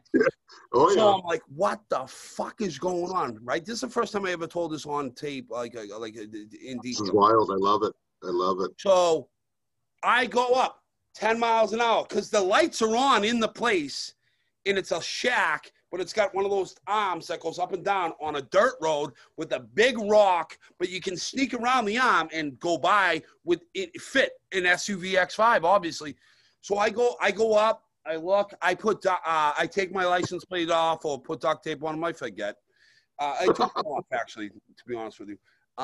And then I go around, and I had a half joint. Right, I didn't even have a fucking full joint. Right, I had no money. I had a half bone. I'm like, right to my worries is this half bone in my mouth. Cheers to that. Yeah. Yeah. So the next thing you know, I get in, and now I'm in. So I guess when I cross, I'm in Quebec. Right. Yeah. I'm on a road which is like in Cohasset off Jerusalem Road in Scituate. Like there's no stop signs, there's no lights, for miles, 20, 30 minutes, bro. And then I get to like a bar area with like gas stations and restaurants. And it's it's a rural border town in Quebec. I pull into a bar, I get a beer. I'm like, am I in Canada? They're like, oh. They were like, because I mean, it didn't say anything on the building. It was just an arm going up and down. That's right. And I'm like, but I knew I was in Canada just because of all the street signs, all the way people talked. But I had to hear it from another human. And I had to take a leak, and I had to get a beer. And I called my dad right when I crossed the border, and I said, Dad, I just snuck into Canada. My father busted out laughing like you wouldn't believe. Yeah. My dad's nickname was the Outlaw, and he went to Harvard. Yeah. He wasn't a criminal. It's just his name because Josie. No, that's right. That's right. Yeah. So listen, I think that dude with the gate was the actual. He could have been on the Booster Club or part owner. No. It was a Canadian national border, and it closes. It's such a rural crossing that it closes at like midnight or 10:30. Billy, listen. When I retired in Odessa, Texas, Saint Jean Richelieu, they called me. All they wanted me to do was sign a card with them in that league, and they sent me, I think, $5,000. Cash right to a Western Union within minutes. Nice. So obviously that's a bigger contract. Oh yeah, well I was hanging out with like I think Jason Hamilton, Alexander Matthew was on my team, and a bunch of NHL guys. We had like an NHL team. It was nuts. Sure. Oh yeah. Quebec City already was spending millions to put a squad out there. And Alexander Matthews was a borderline NHL guy his whole career. He was excellent. In our Calder Cup run, he was one of our best players. And I shout out to Alexander Matthews, one of the classiest, most best guys I ever met. And Elaine Nazadine, Elaine and Sammy, but Sammy was really my friend. I only hung out in Vegas with Elaine. Yeah. Yeah, so listen, like we can. I got my producers here and everything like this. It's me. I could stay all night, but and they've been great and they are unbelievable. And shout out to Jackie Moran, my producer, and Ryan Donnelly, my producer, and his two friends. Can I get you guys' names again, please? Max and Sam Rand. I love what you're doing. And Sam Rand. Two of the cool. Yeah. And when my producers bring their friends up here, it brings all sorts of energy and kind of puts a little bit of pressure on me to stay a little bit sober. Yeah, no, that's okay. Drinking heavy and hard. You're doing amazing, and I love it. And everybody says keep up the good work. I know I'm drinking a lot. Really, like that, I'm a drinker, so I don't want to be a drinker my whole life, off and on, heavy and hard. Enjoy the times, green lights. What's up? Anyways, listen, I love you. All right, and hopefully we can do this again soon. I got a bunch of friends. Everybody that's come on my show so far, like I had Kevin Stevens earlier tonight, and Willie Francis, and hopefully everyone likes my interviews and wants to come back on. Yeah, I'm honored that you brought me on board. Can we take a moment of silence to talk about your parents real quick? All right, we're gonna talk about your mom and your dad in 30 seconds or less. Tell us about it, and And I know you didn't know your dad, and I know your mom died when you were 15, and my dad just died. So tell us what you're thinking about Jesus Christ in the afterlife and your CBD product and everything going on with you, and how you feeling mentally, and wrap it up for me. You wrap it up, and then I'm going to say goodbye, my brother. Yeah, thank you, Billy. And yeah, I'll go back and my mother, obviously, I miss her. Lost her before Junior, but always, lived within my heart, and she taught me, to look after my friends and, to be compassionate for those who do struggle. And then, obviously I've never met my biological father, but Dave Fritt, my stepfather's been in my life since I've been 9 years old. So at the end of the day, I do have family. I have support. The game has left me with some physical injuries that are long-standing, Billy, and just that it's not going to get better, right? It's hard. But, I believe that I can live with Parkinson's. Hey, you know what we used to say? Hey, you know what me and you used to say? Yeah, what's that? Who fucking cares? That's right. Who fucking cares? And you're right. Who fucking cares? You're fucking tougher than everyone, bro. Who fucking cares? Thank you. Fuck them. And you know what? Now we've got a plant here, but it's more about that. It's not just about cannabis. Look at it. It's connecting us back together. And a lot of guys like Riley. Unreal. And they used to demonize pot. I got a lot of respect for your best friend and Jason McDonald. We played and fought hard together. The game was different. Guys like us have head injury. I don't say that. I think my worst head injury ever came when I fell off a skateboard or something in my driveway. I remember being passed out for like 10 hours, and I kept waiting. Like, how come mom and dad didn't come out? They weren't home, or they were in the house, didn't know. Like, my head was like, boom. So head injuries can come from little kids all the way up. But if you're a hardcore dude, you're going to suffer some head injuries, and you got to learn how to deal with it. But listen, Billy, and you might respect this, is that I do. That there's so much talk about the long-term effects of concussions and head injury and everything else. That's always going to be embedded in high-impact sports and our game that we love. Sure. It's our inability to educate about how to deal with chronic pain, right? And we have all gone down that path where we've self-medicated and not understanding how to deal with that, right?